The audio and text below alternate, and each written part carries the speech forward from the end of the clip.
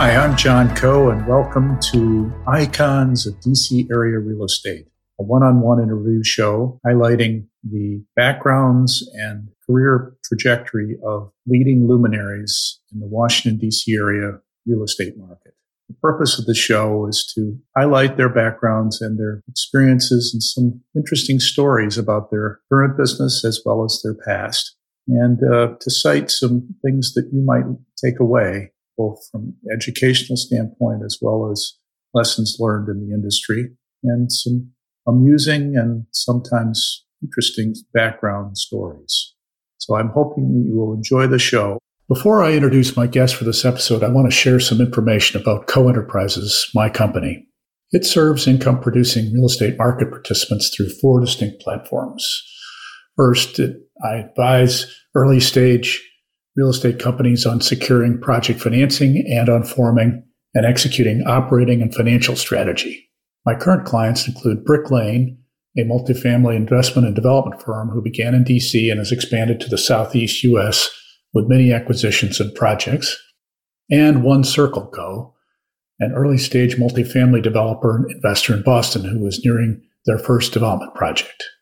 2, career counseling for early and mid-career real estate professionals with a program approach, including 2 one-hour sessions and follow-up 6 months progress reports.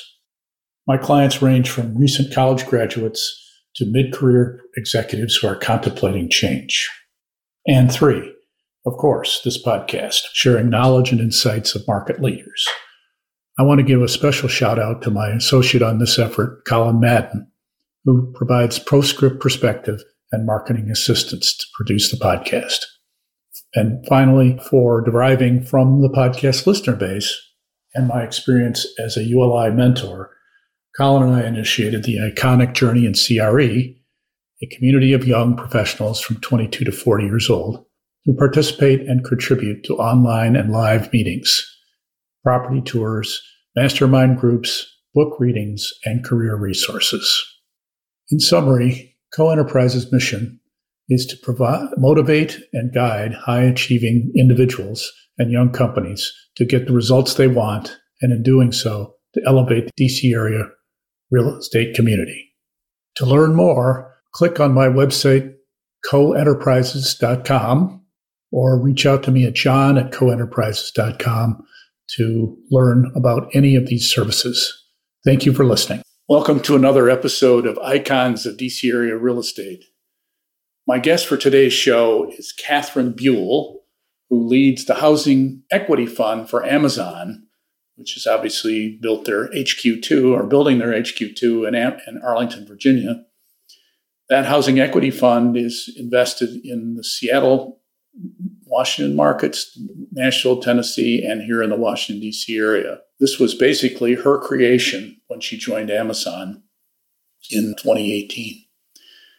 So she grew up in Montgomery County, Maryland, and attended Spelman College in Atlanta, undergrad, and then got her law degree at Georgetown University, coming back to Washington.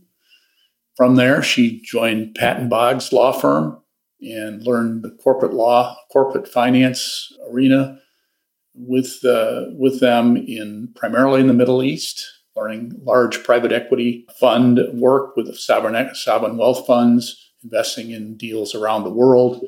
She did very large transactions, so she understands corporate law. She describes the scope of what she did there was pretty dramatic and very hard work she put in, and learned a lot there.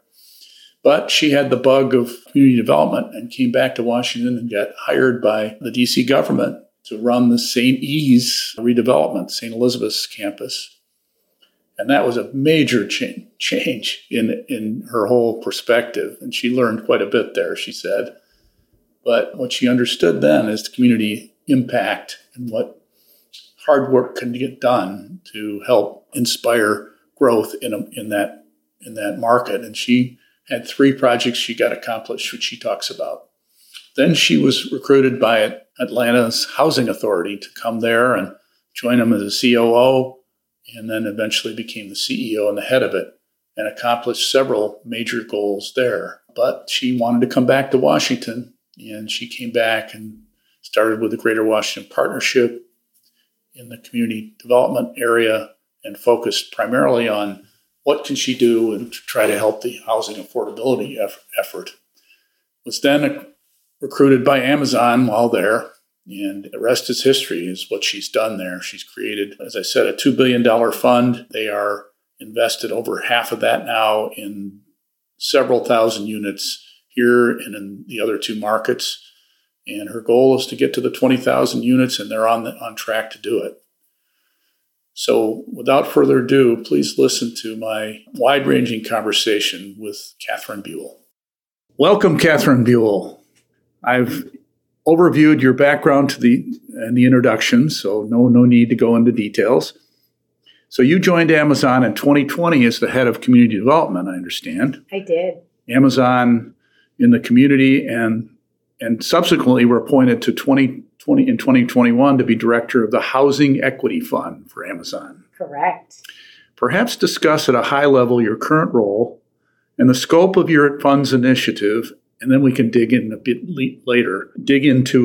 later in our conversation, and I'll talk about your background after this. Wonderful. Well, I am so honored to be here, and thank you for taking the time to talk with me. So I'm Catherine Buell, Director for Amazon's Housing Equity Fund, and our Housing Equity Fund is our $2+ billion commitment to create or preserve 20,000 affordable housing units in 3 of our hometown communities.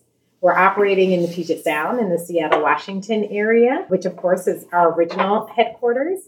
We moved into the Arlington, Virginia area and in Washington, D.C. in the DMV region, which is our HQ2. And then finally, Nashville, Tennessee, which is our operations headquarters.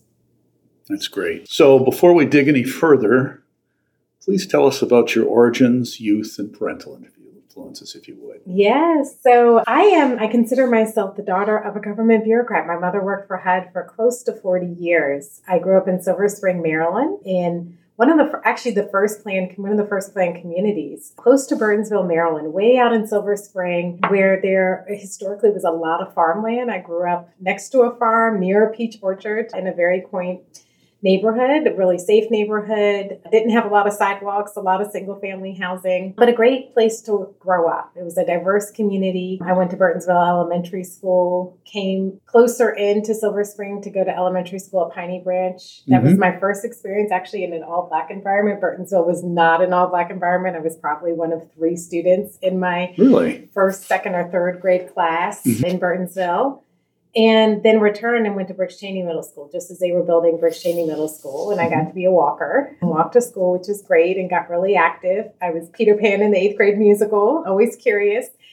And then went to Paint Branch and ended up becoming a pom-pom.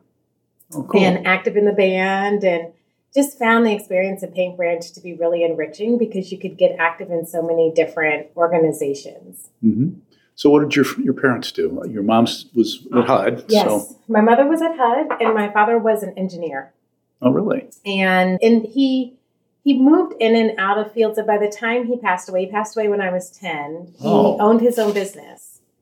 And he was really trying to get his business off the ground. But my mother was a steady anchor. She worked for HUD for a long time. She would wake up early in the morning and take the commuter bus from down Route 29 down to Silver Spring Metro Station into HUD. It would take her an hour and a half to get each way. Mm-hmm. But they provided a very stable environment to grow up in. Both of them were children. They had 4 siblings, so they had both come from big families and established a relatively small family. I have 2 half sisters, and I have 1 full brother. I have 20 nieces and nephews, so we have a pretty big family. Big family.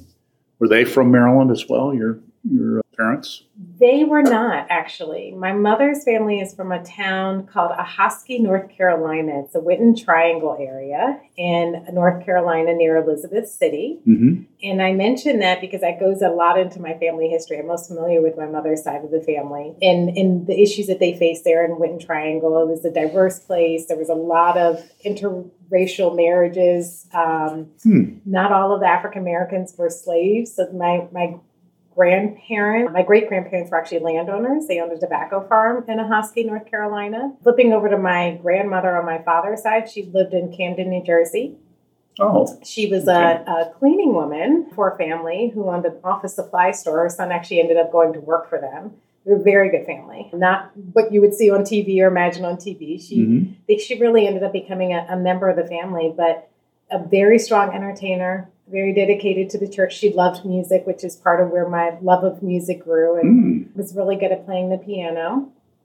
But at the time, Camden, when I was growing up, Camden, New Jersey, which went through a rough patch, I saw the elegant side of Camden and the fun side of Camden, where people would entertain in their homes and really enjoy each other. And we didn't worry about all of the crime that really started to pick up in the 1990s in that area. So my family was from two totally different sides of the world, one from New Jersey and one from, actually, my mother's from Connecticut by way of North Carolina. She grew up in Hartford. Cool.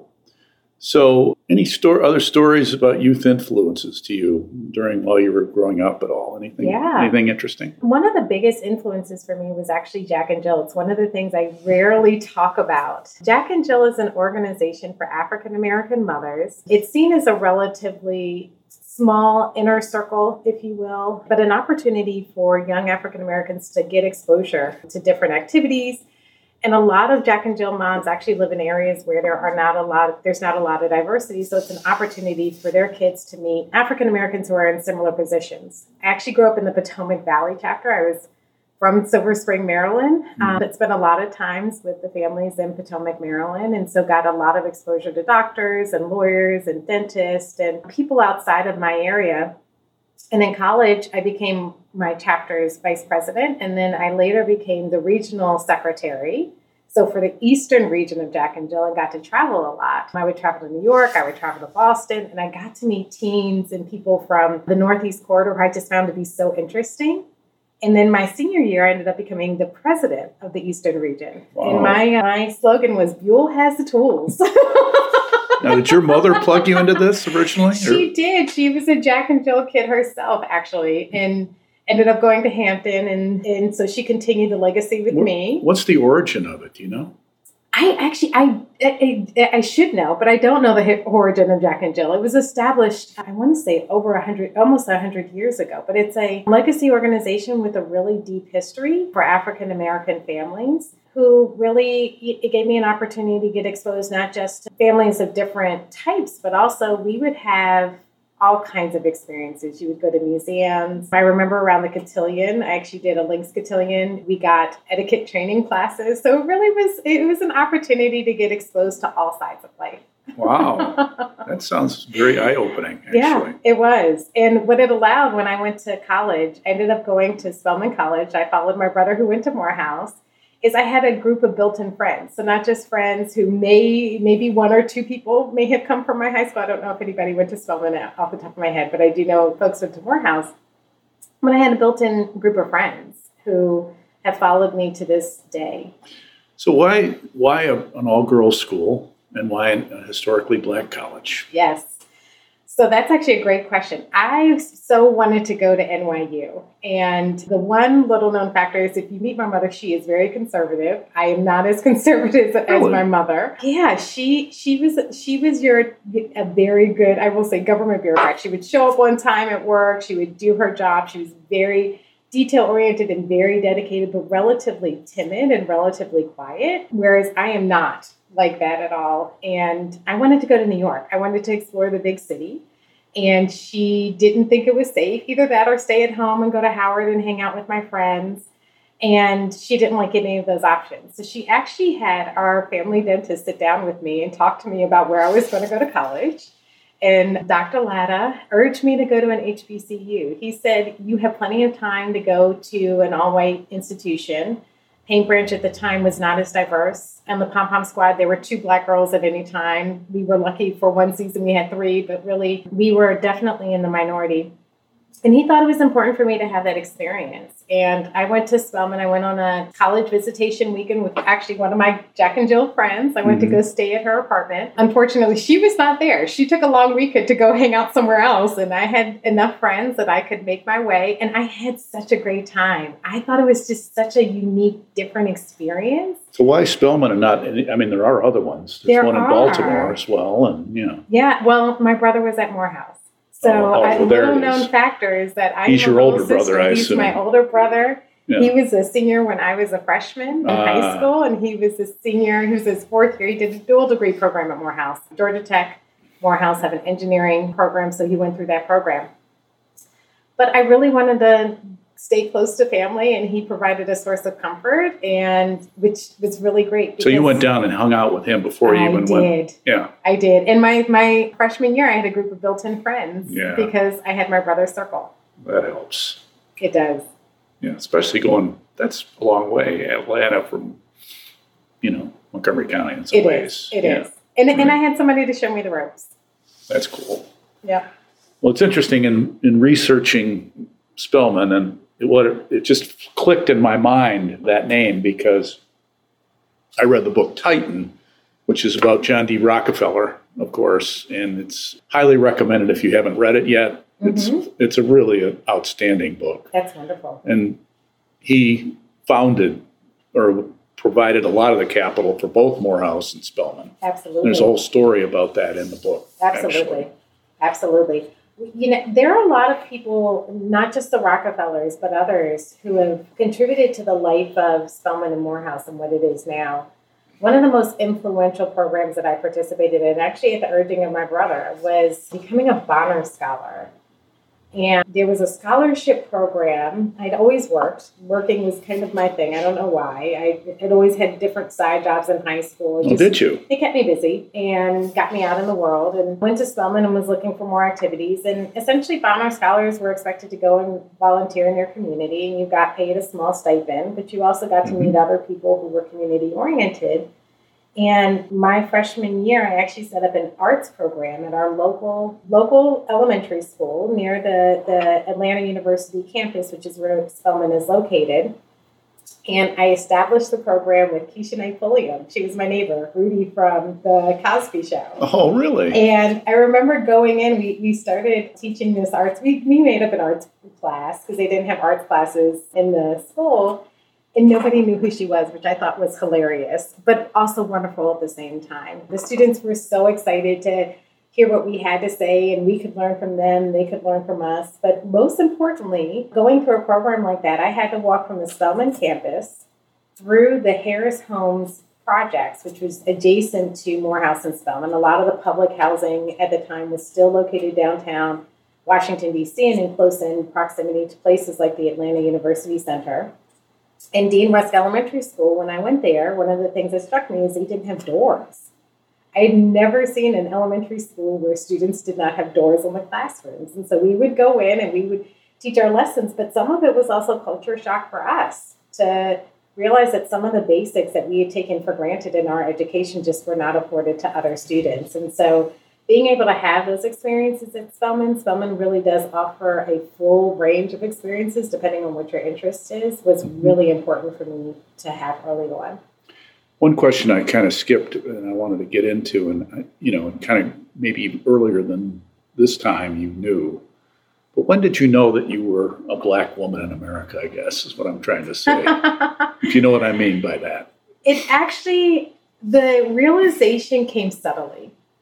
So my mother is very fair-skinned, and if you meet her, you could assume that she's white. She's not, or she's Latino or Latina, and she's not. She's African-American, and I remember going to the grocery store, and we were checking out, and I remember this is the beginning of the experiences being different for me. I remember the clerk being really, really friendly with my mother. And then when I went to go follow her, the clerk turned to me and was like, "What do you want?" And I was like, it's so different. So little situations like that, I started to realize, hey, there's something different here. How old were you at the time, do you know? Probably 5 or 6, really figuring things out. Wow. And what that meant is that I would just stay close to my friends. I had 3 best friends when I grew up, one whose house is right behind mine, who's actually an attorney at Amazon. She's amazing. Really? One who lived across the street, third house up. She's a veterinarian. She's also amazing. But I had a really good group of friends. And so for me, it was something I was aware of, but I wasn't over-aware of it at the same time. Mm-hmm. Okay. That's interesting. So at Spelman, it sounds like you had really some interesting experiences there. What did you major in when you were there? I did. I majored in economics. Economics, okay. It was as close to business as I could get. My minor was in Spanish. So I speak a little bit of Spanish. I studied abroad in Costa Rica, Pura Vida. It was amazing and gave me some of my richest experiences. I still go back to Costa Rica regularly. Do you want to be a businesswoman? Is that what you're thinking? I did. And I thought that I wanted to travel. And I either wanted to work, I'd always wanted to work in community development, maybe go work for like the World Bank or somebody who was doing really interesting work. Why community development? Was that your mother's influence? Partially my mother's influence, but also just volunteering in the community and finding that was the most interesting work. Yeah. I did, following my brother's advice, actually get myself into a corporate internship at Capital One. I got into Inroads. Oh, cool. Inroads is a program for diverse students to be able to connect them with corporate internships to start to introduce corporate experiences. And this was when Capital One was a very new company in the Washington, D.C. area. So we actually used to have to rent cars and drive down to Richmond, if you can believe it. So this was while you were at Spelman? This is the summertime? Correct. Yeah. Mm-hmm. Okay. Summer after my sophomore year and summer after my junior year. And what I found is that I was bored to tears working as a business analyst. And it just didn't give me the same life that I wanted, the same vibrancy that I had experienced being able to volunteer, make up community investment programs. And so I actually just stayed curious. It's one of I think my superpowers is just trying to figure out what else is out there and started to explore. And I came across two different opportunities. The first was an opportunity through the National Urban League to work at Gillette Company. And so I worked at Gillette Company. Capital One was actually after my freshman year and sophomore year. I worked at Gillette Company after my junior year and ended up in their corporate communications office and working for their executive vice president. And so I was essentially working on the 48th floor of the Prudential Tower with the CEO's office and just got a level of exposure to corporate executives and what their thinking was, what their priority is, and if nothing else, just familiarity with them, not seeing myself as totally different, but seeing how I could adapt and work in a corporate environment. And that made a huge difference for me. And so because... Were you the only African-American woman in that group at the time? I was not at Gillette, because Gillette actually, what they had done that summer is, and the woman who actually set up the program kind of inspired my career. Okay. I believe her name was Bonnie Webb. Her first name was Bonnie. And she recruited students from Southern HBCUs to try to introduce them into the Gillette Company to bring in more diverse talent. And so we lived off of the Boston Common in Suffolk University dormitory housing. I would take the T 2 stops over. It was a phenomenal experience. And I met amazing people who I still keep in contact to this day. Unfortunately, none of the students stayed. None of us wanted to move from Southern cities to Boston, which is a very different environment. Yes, it is. So also learning how you need to set up a program and how you need to be plugged into different communities to know that it will work, and that things like moving people across the country into new environments may not actually be the focus. But the fact that there was somebody in Gillette who cared enough to give me that experience, I carry that with me to this day. That's great. So then you went to law school.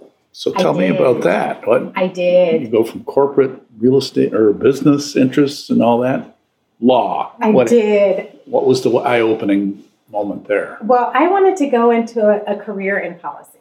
So after all of my corporate internships, I decided community development, policy work. I wanted to apply to grad school in the policy field, and I decided I'm just going to apply to one law school.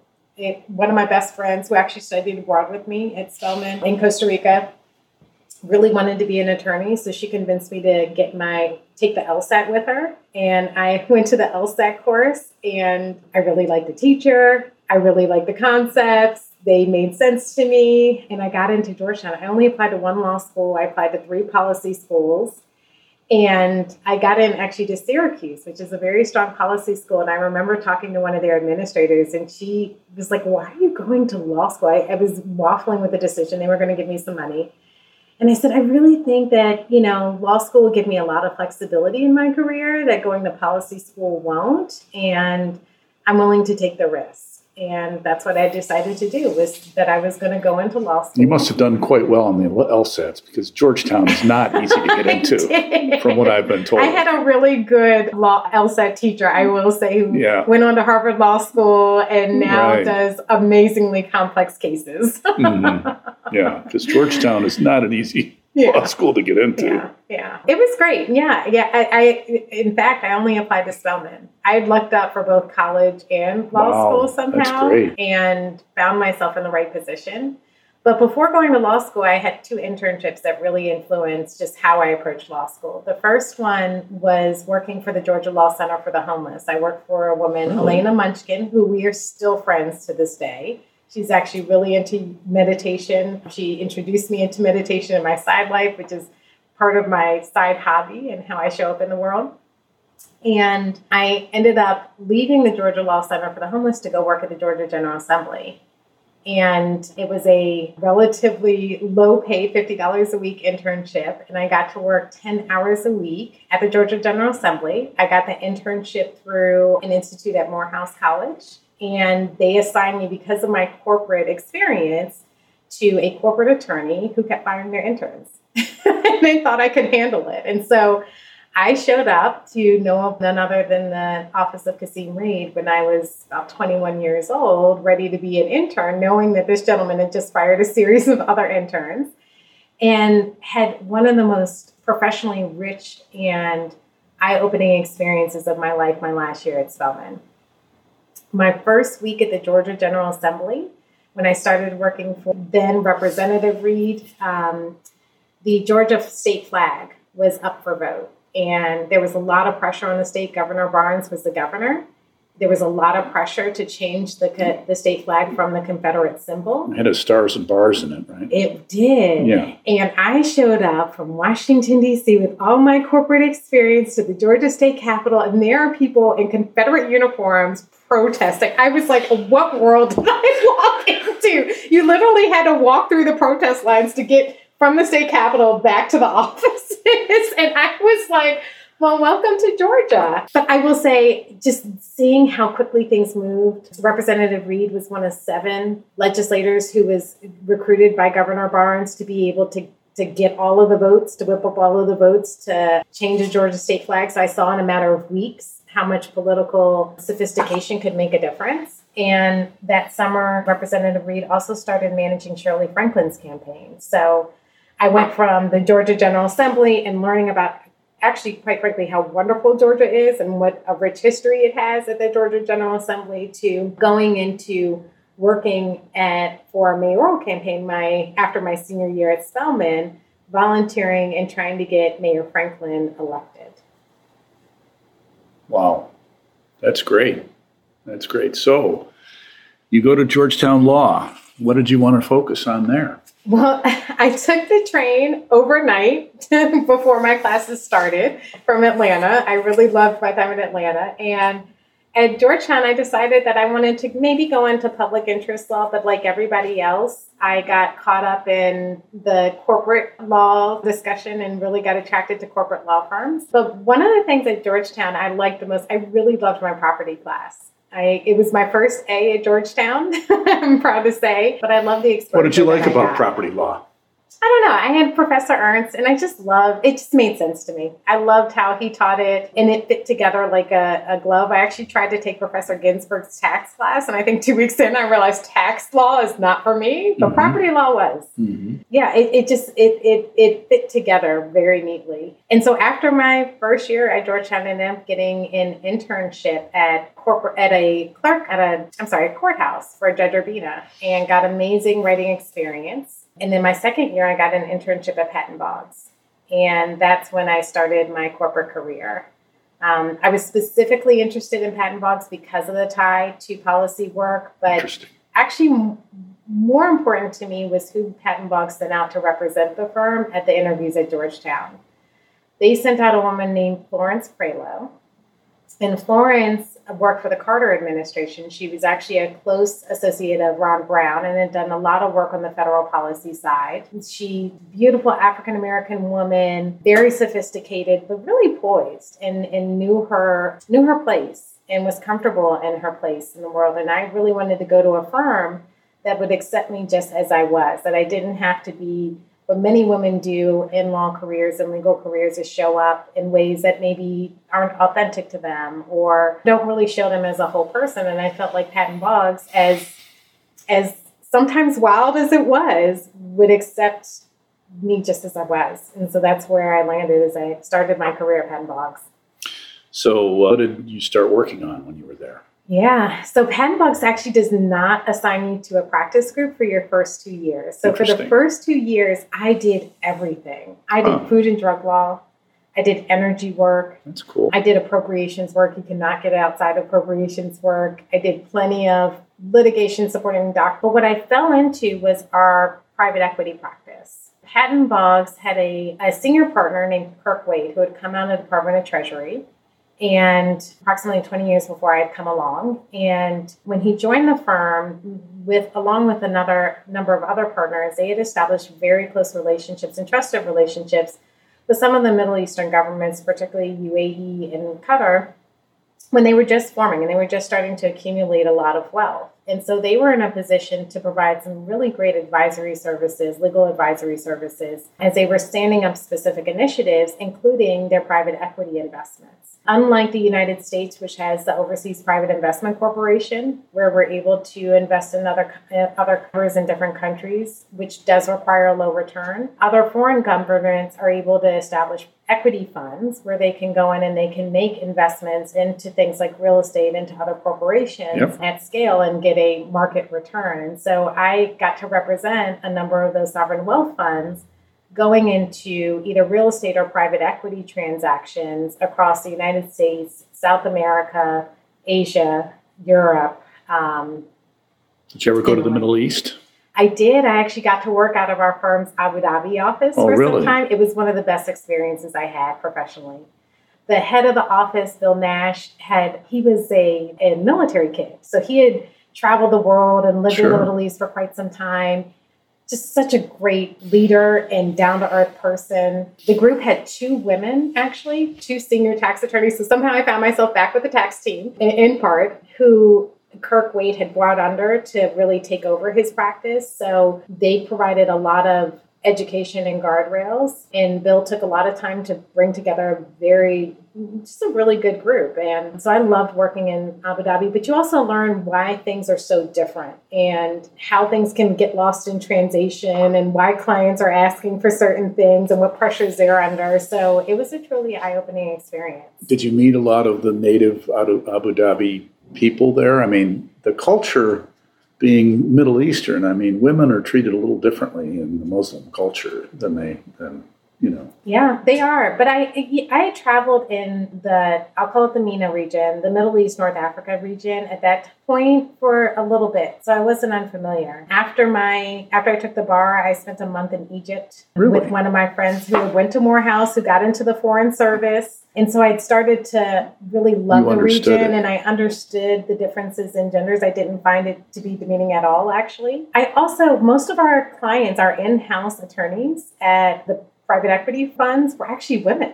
And so that's interesting. And so even at ADIA, for instance? Yeah. Okay. Yeah. And they had in-house counsel who were women. A lot of the business side, it tended to be men, but they did have women in positions of authority. But also, I found that there was just a lot of respect given to women. And even though women were treated differently, I didn't find it to be uncomfortable at all. It was just a need to show up in maybe a bit of a more conservative way. The one thing I will say is, as an African-American woman in the Middle East, I considered myself a does not register. I'm not African. If you actually look at my DNA, I'm mixed somewhere between white and black. And I would show up in a business suit, in business attire, and likely in places that you wouldn't expect to see a Black woman. Most people wouldn't know what country I was from. They would assume that I was South African or Canadian. They would rarely assume that I was American. And so you didn't have a British accent, so you weren't from England, right? Yeah. Exactly. Right. Yeah. And so it was my first time realizing that sometimes for a lot of people out there in the world, that maybe I just don't fit in the box, and I was 100% okay with it. That's cool. Yeah. That's cool. Well, it sounds like you had so many different experiences that you brought this kind of multicultural background I did. To some extent. I did. Which is helpful. I did. And I love to travel and I love to get to know other cultures and really understand the inner workings aside from just what you read in the news. Mm-hmm. So, Patton Boggs, how long were you there and what did you learn and what did you pick up? It sounds like for 2 years you did everything. Yep. When did you kind of narrow down and what on? Yeah. So it was actually around that 2-year mark that I joined the private equity team. And I worked for a partner, Rick Stolbeck, who I loved working for. I found that I was really good at negotiating deals. He taught me a lot around negotiation style, not always to have to go in so aggressively, but maybe take a step back, be a little bit more laid back, but really emphasize your point. So you were more than just a drafter then. You were actually doing deals. Yes. We were negotiating $100 million transactions. Okay. By the time I was in my 3rd year, the smallest transaction I worked on was a $25 million pro bono project for Community of Hope. All of the other numbers were somewhere to the tune of $75 to $100 to $200 million. And I was the attorney, I was the associate who was expected to go through every single document. This is before we would have electronic files for everything. So I would get a stack of paper that was probably 500 pages, and I had to go through and read every single line. I would come up with maybe 50 comments of all the business terms that had to be renegotiated. And then I'd have to go through and negotiate every single term to the T. And so really for me, you weren't bored, were you? But I had stamina. I could do it. And I found it to be fun. When we would negotiate deals and opposing counsel actually liked my style and liked working with me and I liked working with them and you start to establish a rapport. That's great. It's great. But I will say I still yearned for the local touch. And by the time I started at Patton Boggs, about a year in, I bought my house in Ward 8. I'd started to get a sense that there's a lot of activity going on here in D.C. And so I left Patton Boggs just around 3 years in, and I went to go work at Venable. And I went to Venable for 8 months. I joined their real estate practice. I worked for a gentleman named Jerry Moore. Carl Racine was our managing partner at the time. How about Robert Gottlieb? Did you work with Robert? Of course I worked with Robert Gottlieb and Jennifer Burton, who is great. Awesome. Steph Tucker. Did you see Steph? Only in passing. Only in passing. I was only there briefly. I interviewed Steph. Yeah. And I got over to Venable, and I love the local deals, but I missed the volume of work that we had at Patton Boggs. And so I went back, and amazingly went back just before the recession hit. And I got back to Patton Boggs, and within a matter of months, the recession hits. And not only does work really slow down, but everybody is trying to figure out what does this mean now. So got to do some policy work around where spending was. But once our client kind of caught their breath, they decided that they wanted to go do a risk assessment. So all those deals that we negotiated, we had to go back through all of the deals and assess what points we did not negotiate that now we're opening up our client to risk. And that was fascinating to have to do that kind of work. Did you have to unwind some deals or not? We did, because there were deals where partners could continue to call capital, even though some of the original players were not either associated with the firm, operating in the same role, or the investments were not successful. So just understanding the need for guardrails in all investments and paying attention to those details came through, and the need to be very about all of the different issues that are coming up and not getting tired because you've gotten through issue number 40, but you still have 10 more to go. Wow. So you're back there. And then you apparently, at one point, you joined the DC Historic Preservation Review Board. Talk about that experience. Why you did that. I did. So, because you weren't in real estate before that, were you? Or were you doing real estate deals? I was doing real estate. So I was doing private equity and real estate deals. And then I would also support Patton Boggs on the real estate side. And so at this point, I had done enough development agreements and leases and things of that nature that I was comfortable, even though my bread and butter was the private equity work. So HVRB was actually an interesting appointment. That kind of came out of nowhere. I bought my house in 2005 in Ward 8 in historic Anacostia because I thought it was pretty. It was around the time that DC was really coming back. All of the neighborhoods were changing, and there was a lot of development slated to come into the Ward 8 quarter, particularly in historic Anacostia, and I thought it was a good time to buy in early, and I did not know what I was getting myself into. It really opened my eyes. I loved my neighbors. I loved the neighborhood. It was very quaint and quiet, but I would show up at ANC meetings and just be astonished at how different they were than my corporate law firm life. But my neighbors were dealing with real issues and real issues that affected us. And so it was ranging from the fact that we didn't have a sit-down restaurant to the quality of the grocery store. The grocery store, when I moved into historic Anacostia, when you first walked in, had 40s. And the produce was not fresh at all. It was not something that you would want to eat. The freezers didn't work properly, so you don't know if the food was properly chilled. Was this before Good Hope Marketplace opened? It was years before Good Hope Marketplace opened. And so I got really active. I befriended my ANC commissioner, Greta Fuller, who's still very active in the community. And because I could write letters, my neighbors learned that I would start to ghostwrite letters to them and follow legislation, and somehow got on the Fenty team's radars. He would come out to Ward 8. I would show up at different events and just befriended some of the folks in his camp. And they were looking for DC residents, particularly those east of the river, to serve on different boards and commissions. And I sent over, not expecting to be appointed, but sent over my name for 2 potential boards. It was either the Sports and Entertainment Commission or it was the Historic Preservation Review Board, because I loved old buildings. And they said, you're going to be on HPRB. And so there I went. I actually got really good advice from Catherine Allen, if that name rings a bell. Mm-hmm. Catherine Allen ran for city council. She owns an insurance company in Answer Title. Even at the time, she was very well respected. She used to be on the Insurance Banking Commission. I guess Disney no longer has a commission. And her advice to me was, because I got on this board, I was 20 years younger than everybody on the board.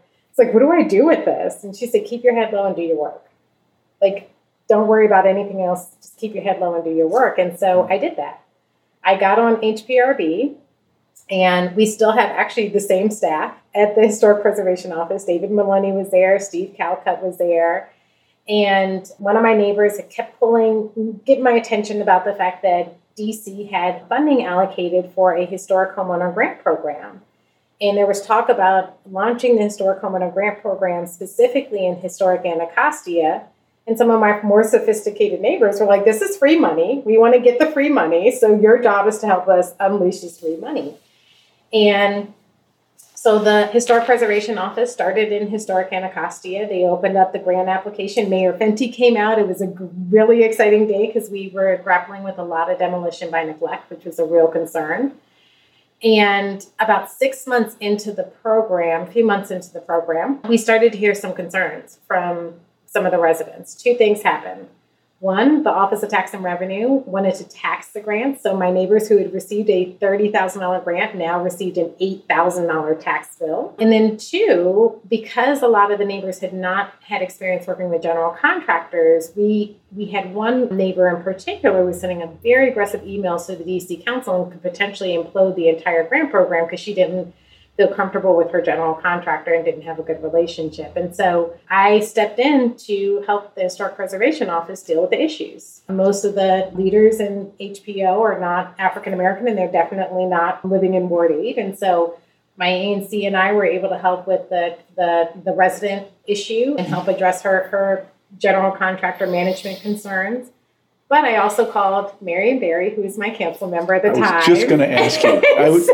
You anticipated my question. I figured you knew Marion Barry. Yes, Mr. Barry, we have a problem. They want to tax the grants, and they're sending the neighbors tax bills. And literally within a day, he issued emergency legislation to save the grant program. And the Fenty people weren't very happy with me for making that call, but it worked. And did you ever sit down with Marion? All the time. One-on-one? All the time. Mr. Barry, I affectionately call him Mr. Barry. Not only was he our council member, and one of my first early on holiday parties, I think I got on his radar because we actually made Marion Berries. It was his favorite drink. It was Jack and Coke. So we either had Marion Berries or like holiday martinis, and I had special cups.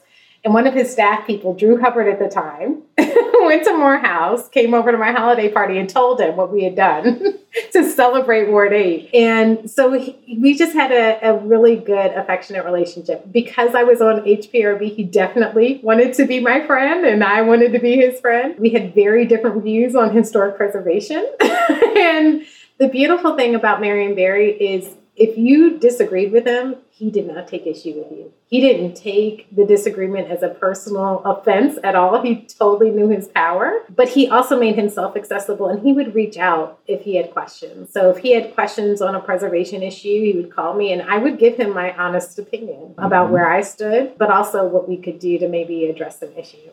Yeah. He likes girls too. He does. I've heard about that. Yes. So anyway, there are so many stories about him that you could go on. Yes. Oh, well, I have my own stories with Mr. Barry, but most of them are really, I felt like there's so many times where I would just have these like awkward aha moments with him. One of them was actually, we had a series of unfortunate incidents on my block. And for one of them, I actually called him and had a little bit of a meltdown. And he was so good. He really cared about the people, but most importantly, he somehow got you to see that something was happening that you were really troubled by, but stay in the game and stay in the conversation. And that was the biggest gift that he gave to me. Well, he was loved. Yes. In Washington, D.C. Yes, understandably. He would show up by the time I got to St. E's, he would show up at all of our events. He was the one person who totally understood what I was talking about at speed with complexity. He's a very smart man. He was. He almost had a PhD in chemistry. I don't know if you knew that. Yeah. Very smart guy. But he had some personal problems here and there. Yeah, that's what we all do. Anyway. So you joined DEMPED then after I did. that. So what brought you to DEMPED? So at the time, I was chair of HPRB. Okay. I got appointed by Mayor Gray to the St. Elizabeth's East Advisory Committee. Herb Miller was the chair of the committee. I love Herb Miller. Interviewed Herb as well. Yeah. And Herb really led the charge on trying to create a special place at St. Elizabeth's. And so I got to learn from what I feel like is the greatest about making your first move on a large redevelopment, something that is very visible, very bold, in your face, to get everybody talking. That was all Herb. All of the work around innovation hubs and trying to bring an anchor to the campus, that was all Herb's influence. And lastly, just an openness and willingness to bring in different thoughts that I don't think the district government had. And I was intrigued. I love the St. Elizabeth's redevelopment. I would go to all the master planning meetings and show up and comment on whatever the design plans were. And Faraz Kamsaye was the executive director at the time. He's now at Standard Real Estate. And he was at the point where he was ready to transition out of DEMPED. He'd gotten a $120 million capital fund. The master plan got approved. Zoning got approved. Like, he had really set up the project well. And Herb said, Catherine, I was mouthing off in a meeting and talking about what we should do and how we should show up in Ward 8. And he looked at me and he said, you would be really good in this executive director role. And I kind of looked at him and I was like, no way. And I went home and I talked to one of my mentors and she said, if you don't pursue that job, this is everything you say you want, you are going to have missed a major opportunity. And so I went on the offense and decided that I was going to lobby to try to get in the job. I was a corporate attorney. I had very little relevant experience outside of the Historic Preservation Review Board, but Victor Hoskins was willing to take a chance on me and brought me in as the executive director for St. Elizabeth's East, just as we were getting out of the master planning phase. So what did you learn in that role? Oh, boy. What didn't I learn? First of all, no job is ever what it appears to be. Here I was. When I joined DEMPED, I just left Abu Dhabi. I had all of the lifestyle benefits associated with living in Abu Dhabi, and including having drivers and just different lifestyle than working for DC government. And I go to work for DC government. At the time, the office had a Ford Taurus where the alignment was off. There's no perks. And I was like, this job is not going to be what I expected. We had an RFP out at the time, and none of the developers that I knew were calling me back to show interest in the RFP. So actually, one of my first acts as executive director for St. Elizabeth East was saying, we need to take the PR hit and cancel this RFP because our first step makes no sense. And I remember going, and Brian Kenner was the chief of staff at the time, telling him, and everybody, after a while, they agreed. We moved quickly. We canceled the RFP and we restarted. Within 6 months of my time at HPRB, our first project was Gateway DC. If for those who recall, there were preservationists who were not a fan of developing at all on the St. Elizabeth's East Campus. And so my historic preservation experience really kicked in. We were able to get approval for the designs through not only DC Historic Preservation Review Board and the SHPO, because St. Elizabeth is a National Historic District landmark. It's the only one in the District of Columbia of its caliber, but also go through CFA, Commission on Fine Arts, which is a federal body that oversees large-scale preservation efforts with a federal connection. And then, of course, the Advisory Council for White House Advisory Council for Historic Preservation. So we had so many different groups, none of whom had a connection to Ward 8, to the people of Ward 8, commenting on what was best for Ward 8, but we got through it. And within 9 months of my time at St. Elizabeth's, we were breaking ground on Gateway DC, which was our first major project, with a lot of fanfare and with what I think is a beautifully designed, high-quality space that really opened up the campus for the first time. Mm-hmm. At one point, and I did a tour there before any construction started, Microsoft, I think, was involved in that, wasn't it? Weren't they at one point? We were hoping at the time to get a Microsoft Innovation Center, which really was a concept that had not been very fleshed out, and trying to figure out what we were going to do. There were actually 3 anchor tenants that we had been talking to. Mm-hmm. And what we found is that without a building for them to occupy, without a lot of that work being done, it was very, very difficult to get an anchor tenant on the campus. And so while we continued conversations with Microsoft was one of them and a number of other corporations, we also decided that we were going to self-invest and start to create unique places that on the campus that we otherwise couldn't get outside investors to create. So one of the first projects we did outside of Gateway DC was the RISE Demonstration Center. To start to show what is possible on a campus like St. Elizabeth's and to open up people's minds and thinking, but also to bring in the community. So the RISE Demonstration Center was actually a 2-page concept paper. It was based on the innovation strategy that the Office of Planning had done for the St. Elizabeth's campus. And the idea was that we needed a place to connect the new burgeoning tech world to the local community, and that we would use an existing 1955 chapel. It was the only building on the St. Elizabeth's East campus where the community could meet, so there was a lot of connection to the property.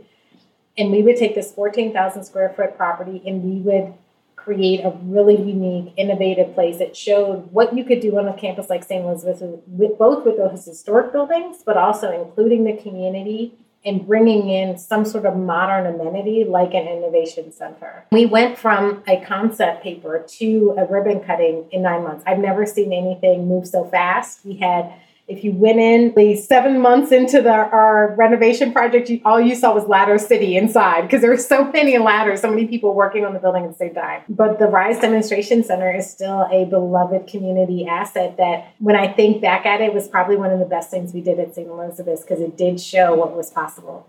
That's awesome. So you were there for how long? I was there for 3 years, which is really, when I think back at it, amazing. It moved so fast. Within 9 months, we were opening Gateway DC. Another 9 months later, we had opened the RISE Demonstration Center. We were able to get Red Brick selected as a developer. Luckily, we had competition on our RFP, which was really important to us. And then in the end, we ended up switching on our approach to our anchor. We were going after universities, and universities are not developers. Again, the buildings really needed to be in better condition before a university was willing to step in. We'd gone after private corporations, and as you saw with the conversation with Microsoft, had not seen a lot of success. But I heard through the grapevine that there was talk when some of the partners who actually ended up forming the Greater Washington Partnership went to go for the Olympic bid. And there was talk about the need for a 5,000-seat arena. And so those discussions did not go away. The Wizards were looking for a practice facility, and they were looking to locate it at Shaw. But my family being from Camden, I noticed that the Philadelphia basketball team had actually moved their practice facility into Camden. And I was thinking, well, why can't we do that at St. E's? Like, we're looking for an anchor. Right. And we could absolutely use a sports team as our anchor, and kind of knew that the convention center could play a role because they had reserves, and then poked around there because of my interest in the convention center board. I just in my free time learned a lot about them, and so I reached out to Randy Bowe, who is a general counsel for Monumental Sports, to say, hey, would you take a look? And he came out and he took the train. He walked to the Rise Demonstration Center. I showed him around, and he said, this might actually be a real possibility. And our second visit was with Ted Leonsis, and we brought out more folks from the deputy mayor's office, and it's been history ever since. That's great. That's exciting. Yeah. That was your last big initiative there? It was. And about year 3, we weren't building anymore. It was going to take us some time to get the entertainment and sports arena off the ground. And I felt like what I've come to do, I've done. It was an intense 3 years. We really did change the St. Elizabeth's and the trajectory of the St. Elizabeth's East Campus. The residence of St. Elizabeth's was underway and under construction. And I got a call from Atlanta. And part of the reason I got the call from Atlanta is because when I left Patton Boggs and went to go work for DC government, I got so much slack from so many people who did not understand why I left my corporate law firm working in the Middle East to go work for DC government to run a redevelopment project in the middle of Ward 8. A lot of people really could not understand why I would take such a risk. And especially those who didn't have vision. If you had come to St. Elizabeth's when we first opened, even when we first opened Gateway DC, it's not the place that it was now. My first visit to the campus, actually, you could barely get on the campus. Campus security would not allow you to get on the campus because they weren't used to having visitors there. And the fact that I was able to make something of it 3 years later, I am not a development professional. That's not my that's not my background. I'm not a finance expert. I'm a corporate attorney who just understands regulations and also has a sense of creativity to be able to put things together in a way that's respectful to the community. And our board chair at Atlanta Housing had been a client of ours, a client of mine at Patton Boggs. I had worked on some of the work that he had done for Brand USA, another board he had sat on. I pitched him to come to St. E's. He had run a hospitality firm, and we were looking for restaurateurs. And so when they were looking for creative people who were not in public housing, they didn't want to just transport somebody who was an industry expert, but also the industry is very small. Most people don't. They'll selectively move around to different jobs. They wanted an outside of the box thinker. And so I came in as a COO with recognizing that the CEO at some point would retire, with the goal of being able to start to infuse some creativity into the Atlanta Housing Authority and the work that they were doing. So just out of the blue, they came to you. They did. Wow. Yeah. And I actually had 2 job offers. It was a tough decision. I was either going to stay in DC or I was going to go down to Atlanta. And after working, living, and playing in the same community, my world got very small. It went international, and then it got very, very small. I decided I wanted my world to be big again. And so Atlanta, here we come. But you went to school there, so you knew the city. I did. It's not like it was a de novo situation. That's right. Right? That's right. And the neighborhood there where you were going to school, maybe part of what you were overseeing, right? It was. So that was actually the appeal. It was our Choice Neighborhoods grant and all the work that Atlanta Housing was doing in the Atlanta University Center that convinced me to take on something like Atlanta House. But again, as in any good job, the job is never what you expect. DC, I expected to come in and from day one, negotiate new real estate deals, and for that to be define my 3 years. And I got to negotiation on deals probably my last 6 months at Denped. I did everything, but I was a woman who would hand out flyers at the metro station at 7 a.m. because we were having an event. I was the person who would put together a concept paper and work with our construction team to make sure it was built and that we were bringing in small local businesses. no job was too small at St. Elizabeth's, and I was able to do everything. So going to Atlanta, I was quite like, a contrast from what you had. Yeah, let's open ourselves up to something new. And so I started out as the COO, working on a lot of the back office work for the Atlanta Housing Authority, but that was great for me because I got to see the backbones and how the Housing Authority really operated. So that's really your initiation to housing from a policy standpoint. Correct. Okay, so now you understand the public side of housing. You're getting there. Yep. And you negotiated enough private deals while you were at Patton Boggs. You understand what private equity and private people think. Correct. So you spent how many years down in Atlanta then? So I moved down to Atlanta. I spent just under 3 years in Atlanta. All right. And thinking that I had plenty of time, I started out as a COO. I had overseen our IT department. Little known fact about most housing authorities, those IT departments are very important. And in order for you to get paid on time, in order for your voucher to be administered, the stronger your tech team is, the easier it is for you to work. And Atlanta Housing has a award-winning team. Our financial situation was actually very strong, which is comforting to go into a housing authority.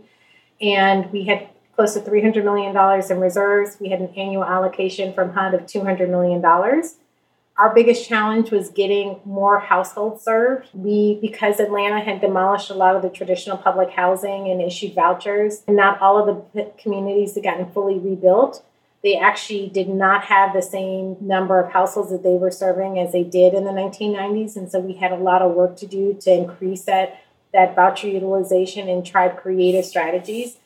But most importantly, unlike Washington, D.C., the Housing Authority operated very differently. The Housing Authority had around 250 staff members. All of them were at will. We had no union team members. All of our properties were privately managed. We had 11 owned buildings, but every other property was generally a mixed income, under 20-year-old property. Very rarely do you walk into a housing authority with that kind of housing stock, with that kind of staff and team, with that kind of industry sophistication, knowledge, and reputation. And so I felt like I really lucked up to learn about the housing industry, but learn about the housing industry from the best of the best in a really well-operated agency. So why did they come to Washington to get somebody? Why couldn't they do it internally, I guess is the question. Well, housing authorities tend to find people from around the world or around the country. I shouldn't say around the world, around the country. A lot of housing authority directors move. Actually, Eugene Jones, who's running the housing authority now, when I was in Atlanta, he was running Chicago. And he had run Toronto. And so it actually wasn't unusual to bring in somebody from the outside. And now they have a COO who is from Atlanta, but you really want to be able to have a balance. Somebody who understands all of the technical and regulatory requirements that are associated with something like a housing authority, because it's not a city agency.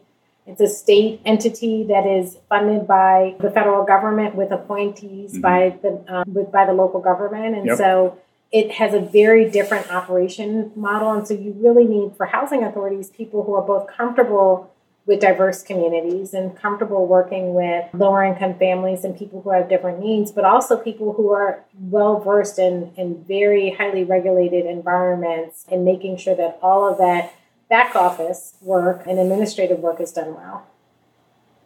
Great. So you were there for 3 years, and then what happened? I was. And I will just say, in my time in Atlanta, we got to do some great work. So Atlanta, the Beltline is coming back. We got to start to identify projects up and down the Beltline. We were able to start to bring back a number of our sites for redevelopment, including a site called Herndon Homes just off of Georgia Tech. But our biggest deal is we bought the Atlanta Civic Center. I love a good deal. We bought the Atlanta Civic Center. I want to say we closed that transaction in 60 days. By the time we closed it, we could have left our negotiation conference line on 24 hours a day because we negotiated every single point.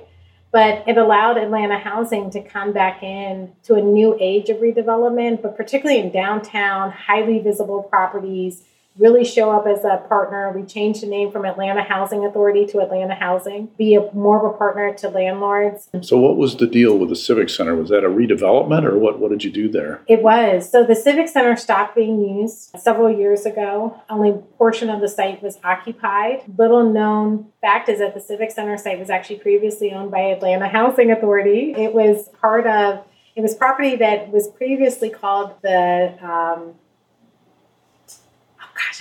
it was a historic area where during the time of urban renewal, there were a lot of wood frame buildings. There wasn't a lot of plumbing. There weren't some of the basic necessities that you would expect of a downtown area. It was essentially considered a slum. I'm going to mess up the name, but I want to say it was Milky Bottom. I forget the name of the neighborhood, but it talked about the fact that it was an area of downtown where a lot of low-income families, African-American families were forced to live, but they just didn't have the same level access to amenities. And so during the time of urban renewal, bringing back the Civic Center site was really important. Both the Civic Center were built on the site as well as the Georgia Power headquarters. But after the Civic Center got to the end of its useful life, Invest Atlanta wanted to redevelop the site. And we had our eye on the site specifically because this is a time of affirmatively furthering fair housing. The Obama administration, we no longer wanted to place residents on the outskirts of town. We wanted our residents to be directly downtown, near grocery stores, near public transportation. The old school style of doing affordable housing would no longer fit a city like Atlanta. And so being able to be in the ownership position on a property like the Civic Center meant that even if the entire site is not developed as affordable housing, only a portion of it, that we're now putting affordable housing right downtown in the middle of all of the action so that our residents could be part of the growth of the city. Mm-hmm. So this is proximate to the business center of the city. Correct. Okay. And really ties in, the city was growing because of the Beltline. An area called the Old Fourth Ward, Ponce City Market, had really driven a lot of the development from Buckhead eastern in the eastern area of Atlanta. And so there were new pockets of cool and hip areas that didn't exist previously. And the Civic Center was the next area as you were moving into downtown to start to see that development. And so I expect over the next 10 years that the Civic Center, as well as the surrounding properties, those owned by Emory University, there's a major highway infrastructure project called the Stitch that's been discussed of really doing what we did here near Georgetown Law Center of essentially creating a tie over a freeway so that it's easier to connect different neighborhoods and not have them dissected by a large freeway. Cool. Very cool. So what brought you back to Washington? So I came back to Washington after leaving Atlanta Housing, really to try to figure out what I wanted to do next. I looked at a couple of different job positions. I did not want to go back into government. I had 6 years in government, very intense government service, and decided that I wanted to do something totally different. And I got a call from Russ Ramsey, who was on my board when I was at St. Elizabeth, saying, hey, we just stood up this group called Greater Washington Partnership. Here you're in the market. Would love to talk to you. And I did, and decided to go over to the Greater Washington Partnership to really focus on regional housing policy issues and a range of issues that they were looking at, talent, transportation, and the like.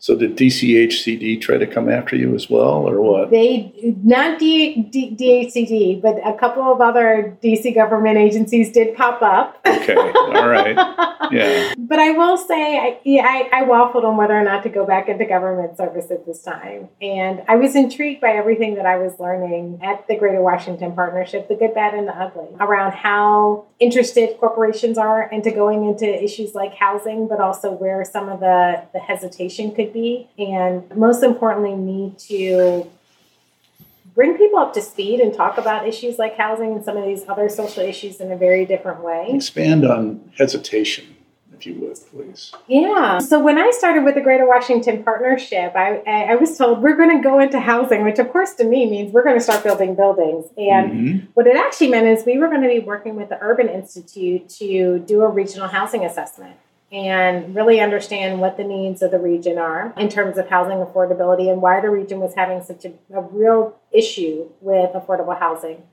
The Greater Washington Partnership was one of the players who really pushed to get Amazon into this region. And so they wanted to pay attention to one of the issues that Amazon was talking about a lot, which was housing affordability, and expecting to see some traction on housing affordability issues, especially as the company was expanding its second headquarters.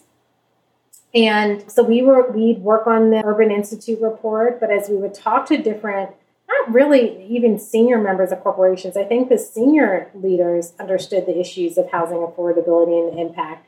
It was really convincing some of the more day-to-day managers that housing affordability was an issue that they should be concerned about and could do something about. Most of the time when we talk about affordable housing, people think it's the public housing residents that I'd love to serve, right? And it's somebody with a voucher who doesn't earn enough money to live. That's actually not true. And I really saw that in Atlanta. It's a housing authority with a work requirement. And so in order to get subsidies at Atlanta Housing, you have to have a job. And I could see in all of the employers that a lot of those employers were corporate employers who, for various different reasons, had lower income jobs, lower wage jobs, but those jobs really supported the Atlanta economy. Of course. And quietly, that housing authority supported 10% of the rental market in Atlanta through our subsidies. 10%? And so it did. And so coming to DC, I actually had a very different view of housing affordability. And when I would talk to, again, some of these more mid-level managers about their talent attraction and recruitment efforts and where they're seeing real issues, particularly those in Northern Virginia, what they found is that at a certain pay level and a certain pay grade, if an employee either didn't have access to a car and maybe had a spouse where they could afford the additional parking or what have you, sitting in traffic for hours, not having a place to live near their corporate office, that was a real problem. But we wouldn't call that housing affordability because affordable housing issues are for poor people. We were not talking about poor people. We're talking about people who are earning a decent wage but don't want to come and work for my company anymore because of the commute issues and the fact that there's no housing nearby that they can afford. And so really tying the two together to make it make sense is that I have an image of housing, affordable housing and what it means, but I'm not translating that into the business issues that I'm dealing with every day. Interesting. So you were at the Greater Washington Partnership, and how did the relationship with Amazon develop out of that? So I was at the Greater Washington Partnership. I met Alice Shobe, who is the director for Amazon in the community. And of course, Brian Kenner went over to Amazon, and she was out meeting with folks. I met her at a HAND conference, and Amazon had just started making small dollar investments in housing. And Amazon was being relatively quiet about wanting to hire somebody who could help think through an affordable housing strategy. And so a friend sent me the job description, and it was a vague job description, head of community development. It only mentioned housing, I think, once. And I decided, after being at the Greater Washington Partnership, why not? I'd love to go work for Amazon. I'd love to go influence what they're doing in HQ2 and other markets around housing affordability. And so might as well try it out. So HQ2 had already been in place at that point. Yeah. Okay. So it was more curiosity, it sounds like, to you. You could still be at the Greater Washington Partnership, right? I could. Right. Yeah. But what I found, especially working for DenPed, is that if you don't take risks, you're never going to see real progress. Right. And I was curious enough about what Amazon wanted to do. I was very attracted to the idea that I could innovate and do something totally different. And so I thought it was worth the risk. Mm-hmm. So did you ever sit down with Jeff Bezos? I've met him, but I've not actually sat down with him. But I will say he and Andy Jassy have had an amazing influence on my career here and trajectory at Amazon. Mm-hmm. Did they share their vision with you at all as far as what they wanted to do? They did in bits and pieces. We had senior leader team meetings just a few months into my tenure here at Amazon. Maybe I can back up and tell you a little bit about how Amazon works. Because that's really important to how the Housing Equity Fund can come to be. Yep. Amazon is known for having a writing-heavy culture. Mm-hmm. We operate off of a 6-page document. I've read that. And our 6-page documents can be pitches, they can be updates. They are intended to be very short, concise explanations for decision-making purposes and to really drive decision and consent and and consensus and drive an issue forward. And so 2 weeks into my time here at Amazon, my goal was to come up with one affordable housing deal and the company's position on affordable housing by the end of the year. And so I started working on a 6-page document to outline how we would go about doing it and came up with this idea of creating a fund. Rather than just going after one project, let's create a fund, and let's create a fund that my idea was $10 million. We collectively, internally, it was actually our PR person at the time who said, no, go for $2 billion. Don't go for $10 billion. $10 million to $2 billion. Well, I'm sorry. My original idea was $10 billion, and she said, go to $2 billion. 10 billion. Okay. All of the other tech companies have been out there. Facebook, Microsoft was the first, but Facebook, Google, Apple, with pretty significant, sizable commitments. They were all somewhere between $2 and $2.5 billion. Wow. Microsoft being relatively small because they're operating in all after affordable housing. All after affordable housing. And so it was not unheard of that Amazon would come out with a multi-billion-dollar investment. And 2 months into my time, we pitched the idea. I started in June. By August, we pitched the idea to Jay Carney. Thank goodness it was Jay Carney, because Jay Carney understood housing affordability and believed in the idea. And so we got advanced to the next level, got to meet with senior team leaders. For the listeners, say who Jay is. Jay Carney was President Obama's, I would say, best known spokesperson. And he joined Amazon to lead our government and corporate affairs division and really oversaw the startup of Amazon in the community, weighed in heavily on a lot of our government affairs, and oversaw our public policy team, which is a relatively new division for Amazon, and did a lot of great work. But most importantly for us, he understood the housing issues. He understood the political dynamic. He had heard from regional leaders, including Senator Mark Warner, about the importance of Amazon investing in housing affordability, and was willing to advance proposals and programs that would speak directly to those issues. So I know it's an internal document, but would you be willing to share that document? No way. We don't even share it internally at Amazon. Oh, really? But what I will say is, because we've been going back and spending a lot of time looking at it, it is amazing. We did what we said we were going to do. I know. That's why I'd love to have it. Because it's amazing the results you've had. Yeah. So the premise behind the Amazon Housing Equity Fund is that Amazon could come in as a lender. And it was actually part of the inspiration was from the partnership. In the Greater Washington Partnership, one of the first things they did was for transportation, and they issued a regional transportation framework, a regional transportation policy, and they worked with some corporate leaders. And one of the ideas is that we need funding to go into transit and affordable housing. And they had a MedStar to be able to co-sign on the idea, one of the leaders at Deloitte. So this was a really in-depth, thoughtful look at transit infrastructure and its impact on regional growth. And that concept stuck with me, that maybe there's a different way to look at affordable housing outside of the ways that we're always thinking about affordable housing, and do something totally different. And so as we were looking to set up the fund, the pitch was exactly what it is. We're going to focus on preservation of affordability because we have a hole in our boat. We can't build our way out of our affordable housing problem. We really do have to start looking at some of these existing B and C class buildings and keeping them affordable. We're going to focus on non-traditional partners. We're going to look at transit agencies, healthcare agencies, education institutions. And last but not least, we're going to make sure that we are equitable. We're going to bring in minority developers as partners from day one, and we're going to do what we can, what's within our power, to support diverse partnerships across the board and not just partnerships from the usual suspects.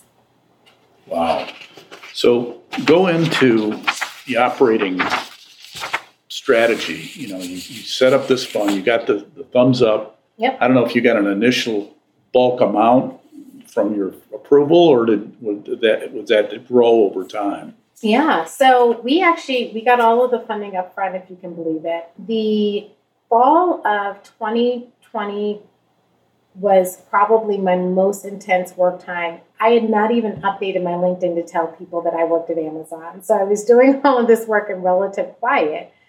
But coming to Amazon, there are magical features. There are people like Tony Masson, who's our treasurer, who was really interested in thinking through ways that we could leverage a treasury and Amazon's capital, and at the time, Amazon's low cost of capital, to be able to invest in something like affordable housing, because his wife was an affordable housing developer and he understood the value of low-cost capital to be able to make a deal happen or not make a deal happen. We had John Shuttler, who is our global corporate vice president for corporate real estate. And John was not only responsible for the development, overseeing the development of our South Lake Union campus and all of that beautiful design, as well as our HQ2 campus and the Helix, which is really going to stand out, world-class development. But John took the risk at Amazon to boldly use his budget and his power to build out Mary's Place, a 200-bed homeless shelter that is located on our Seattle campus in the Puget Sound. It's right there. It's a building away from our Amazon and the community corporate offices. And he took an old motel that Amazon owned and converted it into a state-of-the-art, family-friendly homeless shelter that will remain in the Seattle ecosystem in perpetuity and has already started to benefit so many families. And Amazon has been able to double down and provide pro bono services to those families, provide other philanthropic corporate giving, really embrace a very bold move in the center of its corporate campus. And so we had a number of leaders in and around Amazon who had been thinking about this problem and thinking about how does the company go bold in a space like affordable housing where the issues are entrenched in communities. You can very easily get lost in a community debate, and it may not actually even be about affordability. It might be about traffic or density or design or what have you. And so the issues can be really charged, but also an issue that's really expensive. And so people have been thinking about it, and when they saw the idea of the Housing Equity Fund, they were willing to get behind it. But we also had something else going for us that really, I can't say that it was of my making. It just ended up having to work out. We've been talking to a number of different project sponsors about that first project. What was our first investment in affordable housing going to be? We had gotten a few different proposals, and one of the first buildings we wanted to buy, the property owner still hasn't sold it, even years later. I won't say what it is, but we really wanted to buy it. It's in the Arlington community. It's a diverse community that is at risk of being redeveloped in its entirety and with no protections. And we knew that there was going to be a lot of speculation in the market and wanted to do something to help. But instead, our partners at the Washington Housing Conservancy came back with what I say is a project you could not unsee, which was Crystal House. And on the offering memorandum for Crystal House, it was only marketed to a small group of firms, 4 or 5 firms. Luckily, JBG was one of them. And Amazon's name was all over the offering memorandum. So I could take that offering memorandum, that image, and show our senior executives that you're going to have a $400 million plus sale of a property a block away from HQ2 if we don't step in and help a mission-driven partner acquire it. This may start the domino effect of exactly what we don't want to happen. And so our leadership, because of the investment in Mary's Place, did not blink at the idea of having to go. I shouldn't say didn't blink. Of course, we examined, we scratched, we sniffed, we turned over, did all of our due diligence. But we got support for making the $381 million investment that we ultimately made. But not only getting support, we got support to doing it real time quickly. The project came up in September. By middle of October, we had the highest level of approval at Amazon and the green light to get to closing. We had 45 days. I was brand new at Amazon. I had 45 days to negotiate what was probably the largest individual real estate deal of my career.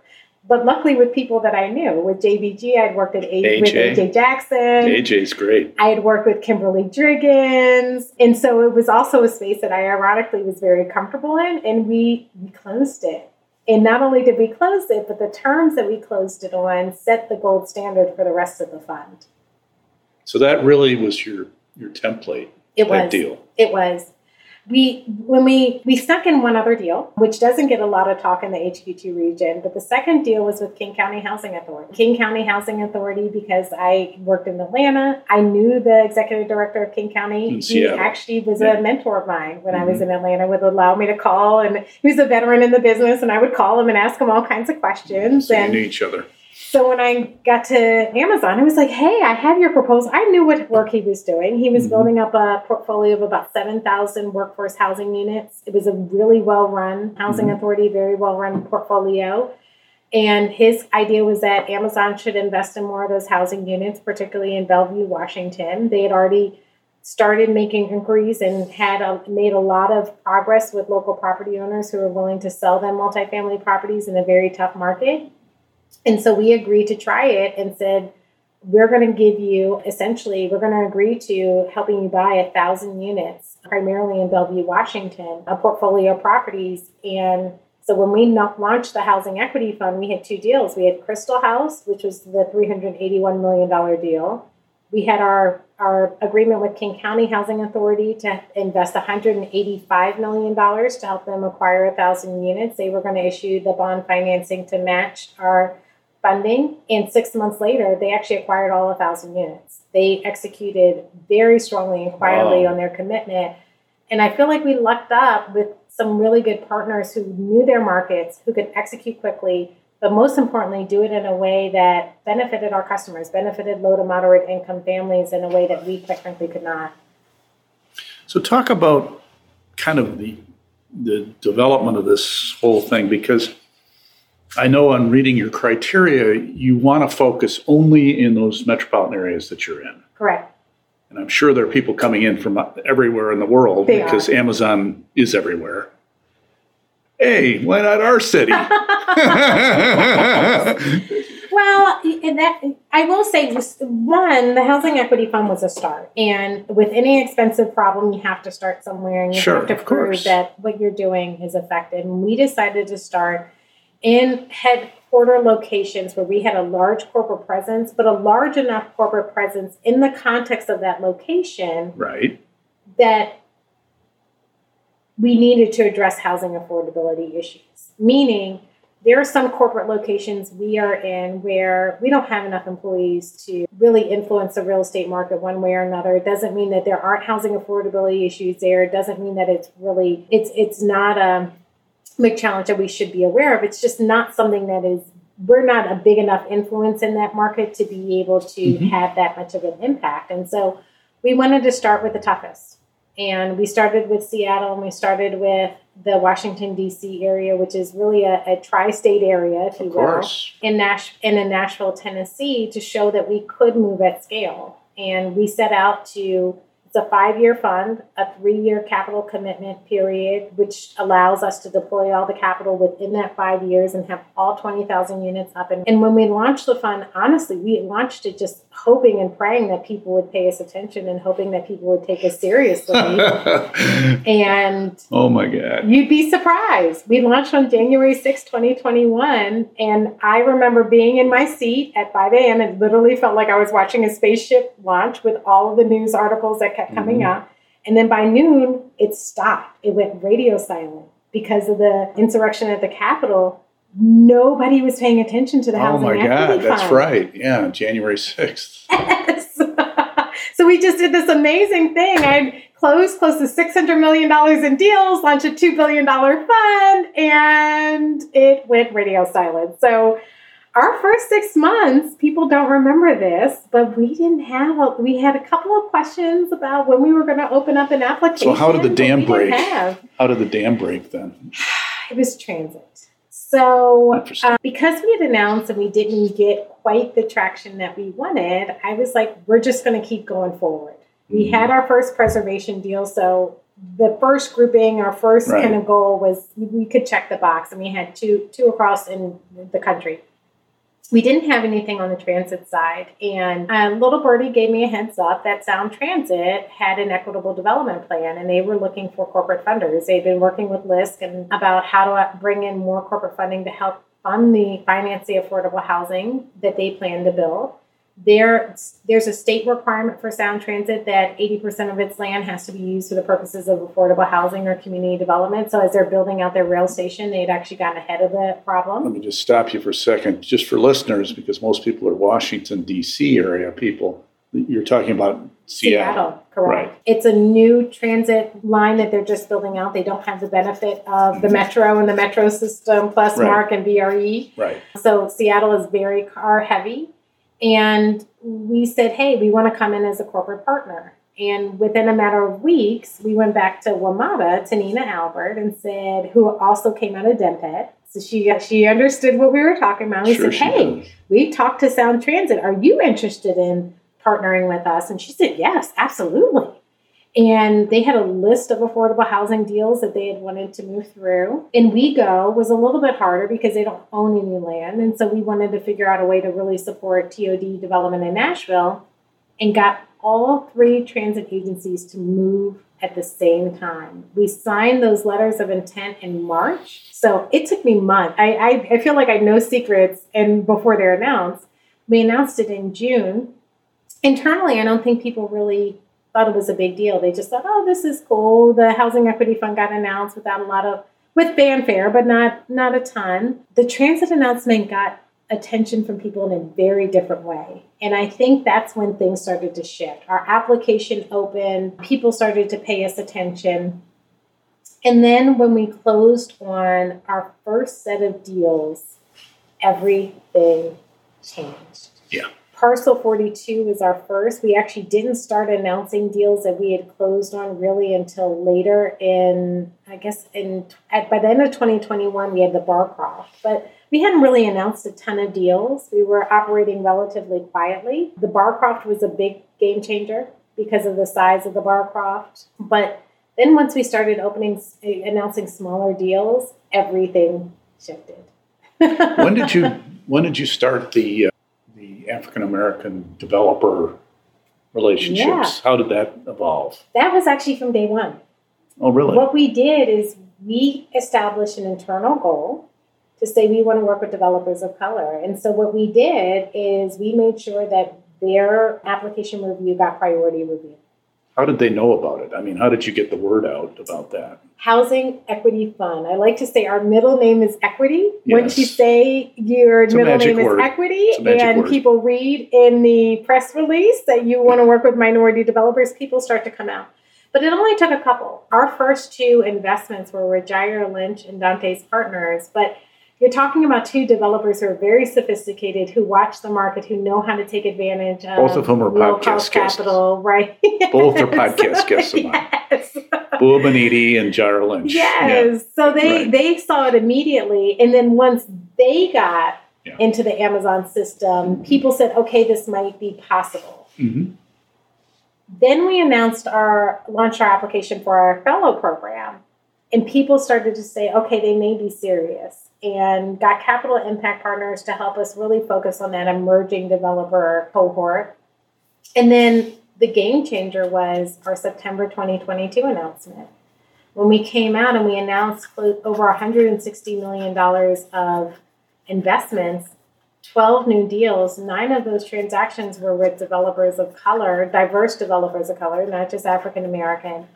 And the best part is a lot of them were people who people have not heard of. SGA, companies who's developing in Tacoma Park, Maryland, right across from the Tacoma Metro Station. Brad Cardona, who's developing at Benning Road Metro Station, while they are a developer at St. Elizabeth. They're not your typical Bua or Jair Lynch's of the world. They're relatively newer firms. So how do you screen? How do you know whether somebody's really good or not? Yeah. Being able to perform. Yeah. 2 things. One, most of the partners we have a track record.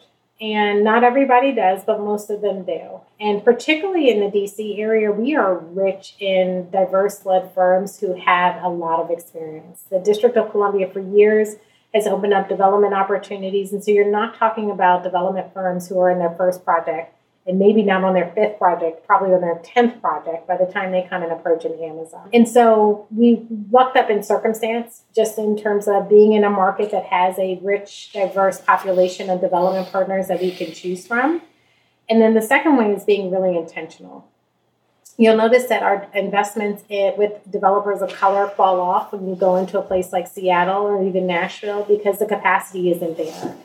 And so our intentionality showed up in the fact that we established an accelerator program across all 3 markets. They're operated by local nonprofits, LISC in the Puget Sound, Urban League in Nashville, and here, Momentous or Capital Impact Partners. And we said, we want you to, because we know so many of those minority development firms are really emerging firms that need quick access to capital. We want you to focus on mentorship, training, and providing that quick access to capital. But we want you to narrow your pool. We don't have enough money to save everybody. Right. But if you have a selection process and you really focus on who you're trying to help, that'll better connect us to who are those emerging firms and how does a company like Amazon need to show up to support them. That's awesome. So another podcast guest of mine was Cedric Bobo. I don't know if you've ever met Cedric. No. His group is called Project Destined. Ooh. Are you familiar with Project Destined? Absolutely. Okay, I'm curious if Amazon has looked at Project Destined at all as far as a co-investment, because he's attracted capital from a lot of major companies already. We haven't yet, but it's something we would be happy to look at because we are looking at innovative ways that we you can should show meet them. Cedric. It's wonderful. Yeah, I mean, he's a special guy. That's wonderful. So I'll just put that out there. I'll make sure I write him after this conversation. That's great. I'm sure he'll want to meet you. I'm absolutely certain of it. So the fund is also aligning with large nonprofit advocacy groups like ULI Washington on several initiatives. Discuss some of those and what are those doing? So the fund is broken down into 2 ways. There's a $2 billion capital pool, and we really focus those dollars on bricks and mortar, trying to get to the 20,000 affordable housing unit goal. But we also have $125 million of programmatic grants. And what we decided is that we needed to come into the market and support local nonprofits who are doing more of the policy, research, data, and insights work as we're directly funding affordable housing investments. And that was really important to us because a lot of that work, 1, informed the Housing Equity Fund and led into the ideas that we had. But 2, there are a lot of issues out there that still need to be talked about that we want to make sure that there's plenty of information and plenty of discussion to keep the momentum going. I'll give you an example, or 2 examples. First is COG, the Regional Council for Governments. They encompass all of our local governments, run by Chuck Bean, who was also a guest. Yes. I've seen Chuck's magic somehow got all of the regional leaders to agree we're going to play in this affordable housing space. And we're all going to advance forward. Because of the work that he had done leading up into COG's 2019 Regional Affordable Housing Resolution and getting everybody aligned around, 1, the idea that the region has housing supply issues, irregardless of affordability, that the region needs to provide more housing and be able to develop more housing, but that housing should be affordable to low and moderate income households, but also in this region that housing needs to be transit-oriented housing. That gave us the path forward for how the Housing Equity Fund could show up. And so we were able to go back to the Council of Governments and support their housing affordability planning program. And we've given them over $500 million to be able to support local planning efforts. They make the selections around transit-oriented properties and regional communities. ULI, we wanted to be able to support their conversations around regional growth and housing affordability and making sure that they're keeping the issues top of mind as the approaches in housing affordability change. The players who are at the table, Fairfax is at the table in a way that they've never been before, making sure that a lot of this discussion is talked about so that we don't just focus on gloom and doom. Yes, we know there's a demand. Yes, we know there's a need. But we need to dissect that need so that we can, 1, better understand it and better understand what tools we need, but also bring people along who are really critical to these conversations because Amazon alone can't solve it. We have to make sure that the entire ecosystem is focused on this challenge and contributing to it. What's intriguing to me, beyond everything else that you've done, is how you're defining affordable housing. I mean, that That's a really critical message. It is. That a lot of people don't really understand. It is. And maybe you can expand on that just a little bit more. Yeah. So we focus on customers earning between 30 and 80% of area median income, which really to most people doesn't mean anything. You don't know who are these people and why are their housing needs so significant. I'd like to explain it in a way that I understand it, which is that you have entities like housing authorities, you have local housing departments that have different subsidies, and they're really focused on those lower income households, those hard to serve homeless populations, as well as those Section 8, those who are at minimum wage or just above minimum wage. While there are not ample resources or enough sufficient resources to be able to support them, there are targeted resources that governments put out to make sure that those populations are supported. The market is filling the need on the market rate side. And so if you can afford a market rate rent, the market will take care of you, and you can decide whether you want to live in Crystal City or you want to live in Navy Yard, really depending on your affordability, but you will likely find something that is within your budget. However, if you're just above low income and you don't earn enough to actually live in one of those market rate units, you're stuck in the middle. There are no government subsidies for you. There's no affordable housing product that's really targeted at making sure that there's housing you can afford. And what happens is most people drive until they qualify for housing, which means that they're moving further and further out. Stafford County or someplace like that, yeah. And who are these people? There are teachers, there are store managers, there are nonprofit workers. During COVID, when we shut down, we realized how important all these people are to our community, and they just weren't close enough in to be able to do what they needed to do. And so being able to focus on those low to moderate income households was our way of going into a section of the market that wasn't being serviced, focus on those customers, make sure that there is dedicated housing stock specifically for them and in our urban areas, those near transit stations, those with quality amenities, and those areas that we really saw a lot of development coming, making sure that there is some dedicated housing stock so we can start to balance out the market. So talk about your organization, the fund organization. How did you start it, and how did you set it up? How did you grow it? Well, if you can believe it, we have a team of 12 across 6 different divisions that support the housing equity. And that's fund. in all 3 cities? In all 3 cities. 9 of those team members are dedicated full-time. I would say 6 of them only spend their time on Housing Equity Fund matters. We have a small but nimble team, and that team of 6 just got built in August of last year. So most of this work has been done with a very small group. But what we did is we essentially we operated in a way where we could keep our overhead low by relying on third-party underwriters. We have external underwriters. We charge their fees as part of the origination fees to the deal. So we're able to keep our overhead costs relatively low.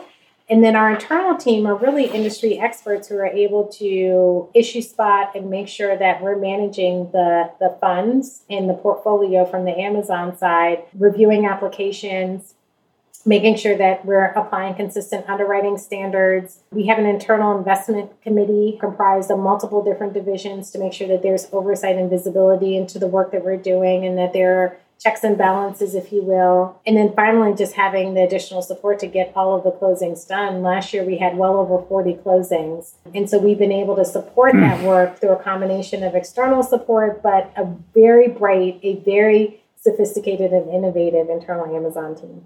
Well, where did you find these people? Because to handle 40 deals of the scope, and some of them are as small as like 1 or 2 million, and some are, as you said, 400 million. Yeah. Okay, so. Well, one of the things that I learned at Amazon does a really good job of hiring very talented people that while they may not be industry experts, know how to dissect a problem so that they can really support. And then we bring in industry experts where needed. And so our legal counsel is a real estate expert who is overseeing our affordable housing investments, but also works with external counsel that has affordable housing expertise and can bring that expertise to the table. But you find people who operate in the industry and maybe operate in obscure places because a place like Amazon Housing Equity Fund didn't exist before. You can't go off and find somebody who's operated at this scale. And so You have to find either people who have worked on the national level at like a HUD or a Fannie or a Freddie. Mm-hmm. Our principal development and finance person actually was the previous director of development for the District of Columbia. So had overseen a pretty large portfolio, but also had experience in public housing. So was sensitive to community issues. We actually brought in some internal Amazonians who both have an interest, but also a personal tie to housing affordability. I have a woman on my team who came over from our tax department who actually grew up in public housing in Hawaii, of all places, and loves the fact that Amazon is doing this work and is bringing that very sophisticated analysis to a problem like housing equity. And so we've just lucked up between a combination of internal Amazonians who are really organized, very disciplined, use all of the Amazon principles to dissect the problem, to industry experts who are willing to come in and operate at a very different scale. Yeah, affordable housing is perhaps the most complicated financing structure of all. It is. And it's so ironic, and two of my podcast guests talked about it. That's how African Americans get into the business. It's usually affordable housing route. And, Abul Beniti talks about how, because he's really a finance guy and he really got into the numbers. He said, I really had to put my head down and understand the numbers first before I could get any credibility in doing anything. Yes. And that was the hardest part. And these deals can have 5, 6, 7 layers of debt or equity in them. So it's just, multi. I'm a finance guy, so I met him actually. I helped teach at Howard. I was involved with a Project REAP, which is Mike Bush's program, and I was teaching that. So I saw firsthand some of the challenges because they were talking, some were going to property management, where some were going to the affordable housing sector. And I said, these deals are not easy to structure. They're not. And I did some with DCHCD when I was early in my career. And we had like a ground lease. We had 2 layers of subsidy before the first mortgage that I placed. Mm-hmm. So the first mortgage was an institutional investor, and then we had 2 layers, and then we had a ground lease under that. Mm-hmm. The district government bought the land and did the lease back. And, it's just, I said, does this have to be this complicated? Well, I guess it does to get to the numbers, because obviously the returns were not market. It was so low that it could be affordable. Plus the rents were subsidized as well on top of that, not just the real estate, but the rents, the tenants were subsidized. So it kind of is like, this is a myriad. This is a very complex animal here. Given the complexities, one of the things we really focused on early on was simplifying our model, simplifying our funding model, being very clear about gap funding, being very clear about what our funding expectations are, providing some flexibility depending on the project, the level of affordability, the bedroom sizes, and the like, but really keeping it simple and not overcomplicating how we were investing our dollars. So even our application process, we have a 2-stage application process. And I remember when we rolled it out, everybody took a deep breath and they were like, oh gosh, now we got to do another $30,000 bid to be able to get this money. And the answer was no. You're going to submit a form on Salesforce to tell us about your project, and we're going to determine whether or not we're interested based on location and other just social factors. And then stage 2, we're going to ask for your Excel pro forma in a standardized form. We're not going to make you incur the costs that you typically do in applying for funding. We're not going to ask for the same level of information. We'll make a decision on whether or not we plan to move forward. And then hopefully we have selected the right partner who is used to extensive underwriting, and most of the work is done in our underwriting process. So how do you design a capital structure on a deal? So let's just say you can get a conventional first mortgage at 60, 65%.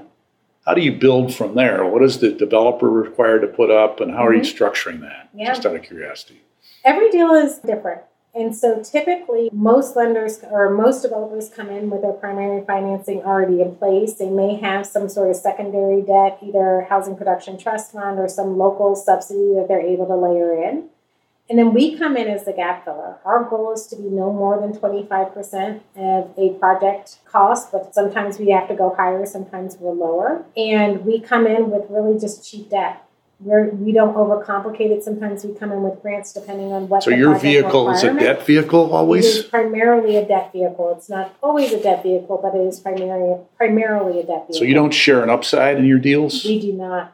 Okay. We just get a simple interest return, and it is a below market interest, and that reduction in our interest rate shows up on our books. So Amazon is carrying the cost of operating the Housing Equity Fund, but it's just a simple interest payment. A number of our deals are operating off of cash flow payments, and so if our property owner is not making money, we're not getting the interest payments, but do expect to get a return of our principal. And so most of our capital is going to get repaid at refinancing at some later stage. But what that means is that we're willing to take on a lot more risk than some of your traditional affordable housing mezz debt lenders to provide the flexibility, but also the ability for different project sponsors not to have to jump to different lending partners from construction to actual building ownership and operation. We don't want them to have to incur additional financing costs just based on how we're putting our money in the deal. It also sounds a lot simpler than the tax credit process as well. It is. And it's not as competitive. And even this year, we are watching the tax credit allocations from all of our jurisdictions. We're seeing that in all three jurisdictions, tax credits, even 4%, which historically have been competitive in Washington State, in places like D.C. and the DMV are now competitive, that there are a lot more affordable housing projects, which is great, but a lot less money to be able to put towards them. So did Amazon ever invest in tax credits, or was that never part of the process? We've considered it, but it's not something that we've decided to do at scale. But it is something that we're considering. We're looking at all the different tools that we can use to influence a housing market. But, this is obviously a much different commitment. So you said that other companies are doing this, which is interesting. So other tech firms are doing it? Correct. Why is it that your firm is getting the most, is it because you're so good at public relations and everybody knows what you're doing? No, it's because we went direct. Okay. We decided to cut out the intermediary. And while we stood up a very small, nimble team, we stood up a very strong team. Our underwriting team is committed. They are experienced in the affordable housing market. Our internal team is committed, but we decided to go into deals directly. And by cutting out the middleman, what that meant is that we could focus on projects like the Barcroft, which came up unexpectedly, and say, we are directly going to help you figure out this challenge, Arlington County and Jair. And that made all the difference in the world. That's what's allowed us to get to, we are on track this year to internally be aware of what the 20,000 units are. It'll roll out over the next 2 to 2.5 years. But we're on track to meet our 20,000 unit goal because we work directly with project sponsors on the affordable housing commitments. What's the ratio between deals that are under construction or ground up and existing property? Is there a mix there? What's the mix? We're finding that our portfolio is split between preservation and new construction, which, as you can imagine, makes all the difference in the world. That our preservation strategy allowed us to come in and have a direct impact on the markets immediately. In Arlington County, let's just take that as an example. Between the investment in Crystal House, which is 619 units, it doesn't even include the additional units that Arlington Partnership for Affordable Housing and EYA are now going to build on the site, plus another 1,300 plus units at the Barcroft. We were able to increase the dedicated stock of affordable housing in Arlington County by 20% in 1 year. Wow. Just by focusing on existing buildings. And for me, as somebody who's in the industry, what it means is that putting in flexible capital with mission-driven partners in a very simple formula. We give you cheap money, you give us a restrictive covenant on this property, and you agree to keep these rents low. That's the formula. And we're surprised by how many mission-driven partners are willing to show up and buy into that formula, simply because a lot of them are willing to take the lower the returns. You don't have as much turnover in the buildings. You're able to stabilize properties in a way that for a lot of these market rate buildings, they're probably feeling the pain of the economic conditions that we're facing right now. The affordable housing development world, a lot of folks are finally seeing the value in creating more workforce housing products and more products for lower income families and the stability that you're able to see from those investments. Fascinating. So let's see. Addressing social impact. I guess we did talk about that. Do you think this formula could be emulated by other companies? I mean, the direct focus that you have. I mean, are there other companies that are looking at Amazon's program saying, I like this idea? Absolutely. Can we come in joint venture with you? You've already set up the template. Can we come in and subsidize and, get on that train and kind of be a partner with you? Absolutely. And we're toying around with ways that we could partner. But I will say one of the things that I found particularly unique about Amazon is Amazon is in the news all the time. And affordable housing issues are tough. Both things, as like my friend David Bowers likes to say, can be true. We can be running a fund that is innovative, that is impactful, that is effectuating meaningful change, but that fund could also have holes in it and could also have room for improvement in areas where we haven't had as deep of an impact on issues like the low-income units and being able to produce more units at the 30% level. But at the same time, Amazon is willing to enter into those conversations, roll up its sleeves, and get a little bit muddy in a way that I don't think every corporation is willing to do. I've seen Amazon get attacked a lot and get criticized, and Amazon is a company that's used to being under a certain level of scrutiny. And so going into something like housing and the level of scrutiny that you have to endure, the level of questions that you have to endure from industry experts and others, and most importantly, from community leaders who have very real questions, Amazon is willing to go into those tough conversations, willing to take the hits, willing to sometimes humble itself and be wrong and say we can do better and shift. I've seen our team shift on issues and I don't know if every corporation is willing to do all of that if your primary focus is not an issue like housing affordability. So I feel but I'm getting the benefit of the Amazon brand, but also the toughness of the Amazon brand to be able to do this work. So you're kind of at the forefront here, which is great. It's really exciting. I look at this issue and I think corporate America needs to step up, and you guys are really the first. And it's really exciting to see it. I mean, I've been in the real estate business for 44 years now, and I've worked in that affordable sector in working with a big investor at the time. This was in 1985, 6, 7. I worked with Aetna Insurance Company as a correspondent here, and we had a program. It was called Project Crick, I think it was called. And so we invested in urban markets, and the whole idea was to find multifamily that we could. And so the first deal I remember working on was on 1106 Columbia Road, which is now certainly a strong market area. It's a whole different framework. So east of 14th Street in Washington. Well, you grew up in Silver Spring. You know what I'm talking about. I did, yeah. It's just, how the city has changed in the last 20 years is it's astounding, actually, as to what's happened. Yeah.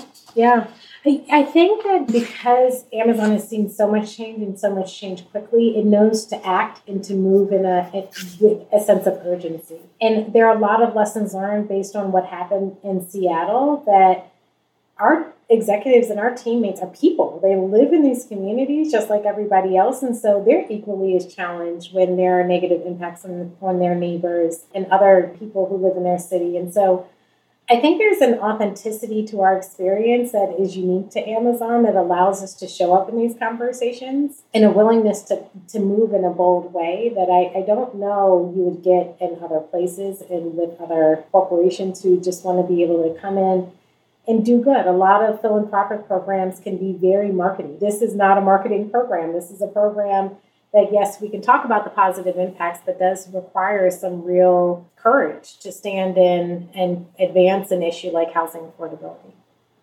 Well, hopefully you will get people doing it and competing with you for deals. That would be wonderful. That would be wonderful. Or there's actually a market for what you're doing. Yeah. More than just you being a monopolist so far. Yes. And one of the things we're hoping to do is just show different ways. Right. Preservation, like just being able to look at a building and saying, we're going to make this existing building and make sure that these rents are low. It's actually not as complicated as people think it is. And so we're hoping that as we're introducing new products into the market and new ways of approaching housing affordability outside of just tax credits and outside of the LIHTC structure and outside of housing production trust funds and just having some limited sources, that we're able to show different players, whether it's government entities, how to deploy capital quickly, or private corporations, how to infuse flexible capital into social good programs. Well, elevating back to Greater Washington Partnerships, it seems to me that what you've done is kind of you look around the room and say, okay, Greater Washington Partnership, look what we've done. So I'll go down the companies here. Yeah. Marriott, Boeing, Lockheed Martin, SAIC. These are other major corporations, public companies. Public companies in Washington have to look at Amazon and say, wow, this is pretty impressive. I hope so. Right. But that's what I'm saying. Why can't you look at GWP and say, guys, come on, let's join me in. I would love to. Bring it in. I would love to. Bring it in. Yes, we talk to our friends of the partnership all the time. The one thing I will say is that we also don't want to get too arrogant and too cocky, because we know that, yes, we've had a successful first 2.5 years, but real estate can be fickle. And yes, we can show that others can join, but we also know that we're learning as we go as well. And we would love for others to join us in that learning journey, but you have to be ready to both see some successes, but also see some lessons. Well, as I said, I've been in the business for 40. I have never seen anything like this. Mm-hmm. This is incredible. I mean, you've done, when I read about your program, I said, I have to interview her. I just have to. And I was so pleased that you were willing to do this, because, as I said, I've never seen anything like it. The amount of money that you've invested, in the velocity that you have, in the mere period of time, I mean, I hope you write a book. Yeah. Honestly, because this is unique. I just have never seen anything like it. I don't in my career, any other city in the country. I don't know if I've ever seen it. One of the little known facts about me is that in my free time, I like to drive around the city and just learn different neighborhoods. And I remember there are so many times where my friends are like, gas prices are really high. You should really stop doing this. But now, because I work in the office and sometimes this stuff can be theoretical, now when I drive around, the city lights up.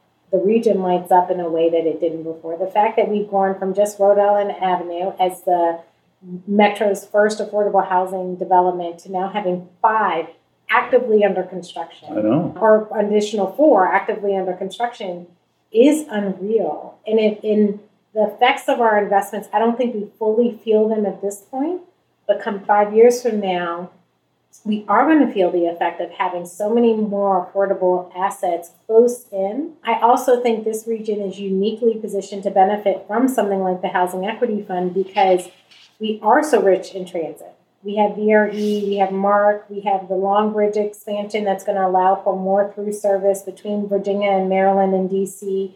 That's going to open up this region in a very unique way. And it's not just the investments that we've made, but it's the groundwork that's been laid in this region by so many other players, the Greater Washington Partnership and others, that have allowed something like the Housing Equity Fund to be as impactful as it is and to show up in places where otherwise we wouldn't. Jubilee Housing just bought 3 buildings up and down 16th Street, beautiful neighborhood, Mount Pleasant, Columbia Heights area. Being able to have the Washington Housing Conservancy own Crystal House, all of the great work that APA is doing in Tyson's Corner.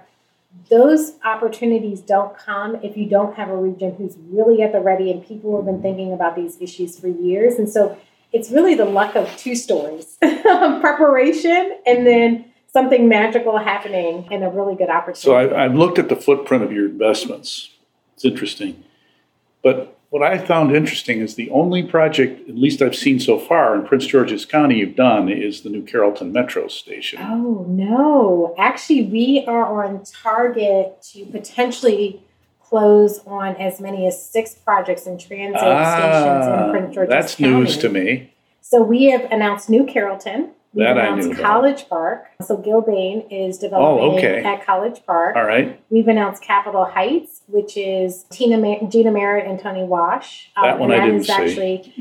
That one went quietly. That was part of our DC announcement. We subtly snuck it in. They have been working with the county for quite some time.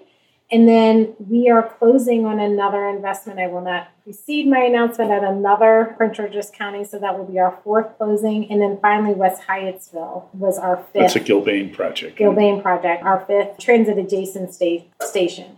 And we invested heavily in Prince George's County for 2 reasons. One, Prince George's County, very few people realize, is transit rich and has very little development around its transit stations. And so it provides a number of ripe opportunities to provide TOD housing.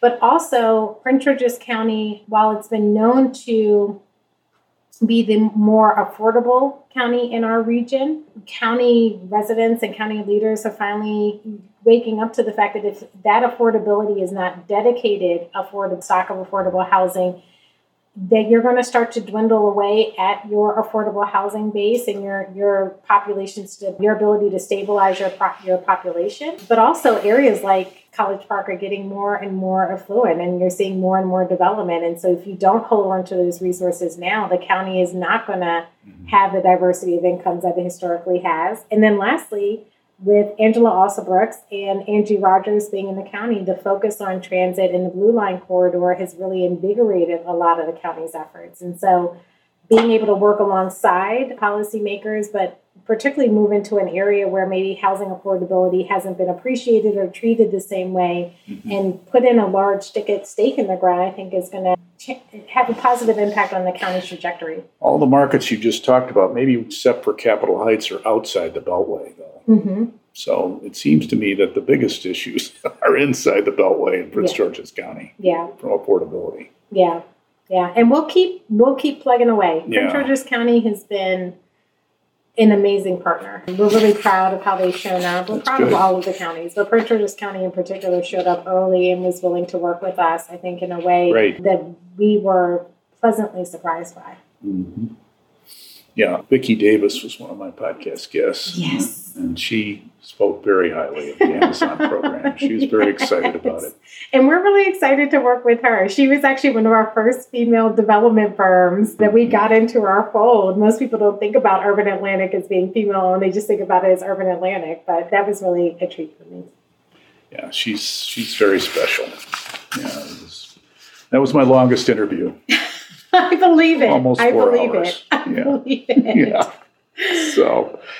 So as a Black female leader, what challenges have you faced in your career? How have you been able to make your voice heard and achieve the success you've had? Yeah, I think my style is changing. I've always been the younger person in the room. I'm no longer the younger person in the room, but I've always been the younger person who was able to rely on kind of her legal skills and my ability to just really work hard. I would do a lot of behind the scenes work that people didn't realize. And I embraced being the different person in the room. I actually found a lot of opportunity in being in places like the Historic Preservation Review Board and at a corporate law firm where maybe I was different because I was learning so much. Now it's a little different. Now it's really important for me to use my voice and point out differences even when it's uncomfortable, to push the envelope, particularly on issues like community development and affordable housing. When you're talking about who can live where, some of the terminology we use to describe people and where they're living, how we show up, who we're working with. I will say I push the envelope more than even I'm comfortable now, because if I don't speak up, I find that there's nobody to speak up on these issues, and there's nobody to raise concern around. Are we only putting low-income housing in Ward 8? Why can we not build affordable housing or low-income housing in Crystal City and in Bethesda and in Tyson's Corner? Like, why is it only in one section? And I luckily am in a position to ask those questions. And then lastly, I think just staying connected and making myself accessible. I really try not to get disconnected from my community. I show up in different boards, including Anacostia Coordinating Council, to say that I'm always going to be here. I may be in a corporate position now, but it's a community. It's an African-American community that gave me a lot, that it still teaches me a lot. They are honest with me about what they like and what they don't like. But a lot of that is showing up, giving back to Black organizations, being transparent about the fact that I do want other Black women in conversations. I'm a board member for the Women of Color and Community Development and wear that badge proudly, because a lot of particularly Black women don't show up in real estate, even in affordable housing. And so being a bit more willing to almost be a bit of a disruptor and bring race issues to the forefront. Now, my own background, if you look at my DNA, I'm still mixed race. I grew up in a very diverse organization. So it doesn't mean that it's at the exclusion of others, but it really is pushing the envelope to make sure that these conversations around race and equity and inclusion are taken seriously, particularly given the level of influence that I now have to say, no, we do need to be in the room. It's your responsibility now. Yeah. I'll give you an example. When I first started working at the deputy mayor's office and we were negotiating with Red Brick, I remember looking at Louis Dubin like, I can't be the only woman in the room. That was my plight. It wasn't even the only, I don't know if I was the only person of color, but at least not on the DC government side. But I was like, I cannot be the only, I can't keep walking into rooms with men. And I remember everybody being really shocked. I would open my mouth and dare say a thing. And guess what? I'm glad you did. We found an amazing woman who could work on our effort. And that's when I realized that if I don't say anything, I'll always be the only other. And if I say something and I say it's really important, it's not just important for me to Black people to be in the room. It's also important for me to see LGBTQ people in the room, to see people with different disabilities in the room, Latinos, sure. Asians. I don't want to be the only other because otherwise we're going to create something that doesn't actually work for everyday people. It's not the future either. No. Herman Bowles pointed out in my interview with him recently that by 2030 or 35, the majority of this nation will be people of color. Yeah. Which is the future. It's right around the corner. Yeah. It is right around the corner. Yeah. So that means that people need to think differently. Yeah. And at least at the corporate, the old white guys have to start thinking differently. And I think there's a willingness. I've actually found in my career trajectory that it's actually, a lot of people think it is the lack of inclusion and the lack of diversity is intentional. And many times it's not. Sometimes it's that people of color or diverse people aren't willing to walk into the room or aren't willing to be a bit more uncomfortable. When I sat on HPRB, I remember clearly thinking like, oh, wow, I am very different from everybody in this room. And I have never felt more embraced and more respected for my views and my opinions and comfortable voicing them than on that board. And you would never think about a board that was run at the time by a Stanford grad who lived in Cleveland Park, who, sure. Was 60 years. I felt totally respected and totally embraced. And so I think it's both acknowledging that there are diversity and equity and inclusion concerns, but still being willing to show up in that room and say what needs to be said. Well, this country's come a long way. I mean, obviously, since the Obama administration, things have changed quite a bit. Yeah. I'm I just finished a book, actually not quite done with it, called The Authority Gap. Mm-hmm. And it's about men and women. And it's about women and men having a completely different authority situation. Yes, especially in real estate. Oh. Which is why I say I'm evolving my style. There are moments where I've been very feisty in my negotiations and I'm learning to soften a little bit because I no longer have to be as pushy. But yeah, it does, particularly as a woman, it takes some adjusting in real estate to show up and to really take on big, large, meaningful endeavors. Yeah, but I mean, even in a law firm, I'm Yes. sure the same thing, right? Yes. You're the token in the room, pretty That's right. much, right? That's right. Yeah, so it's not going to be easy. No. But it strikes me that you have a very glowing personality.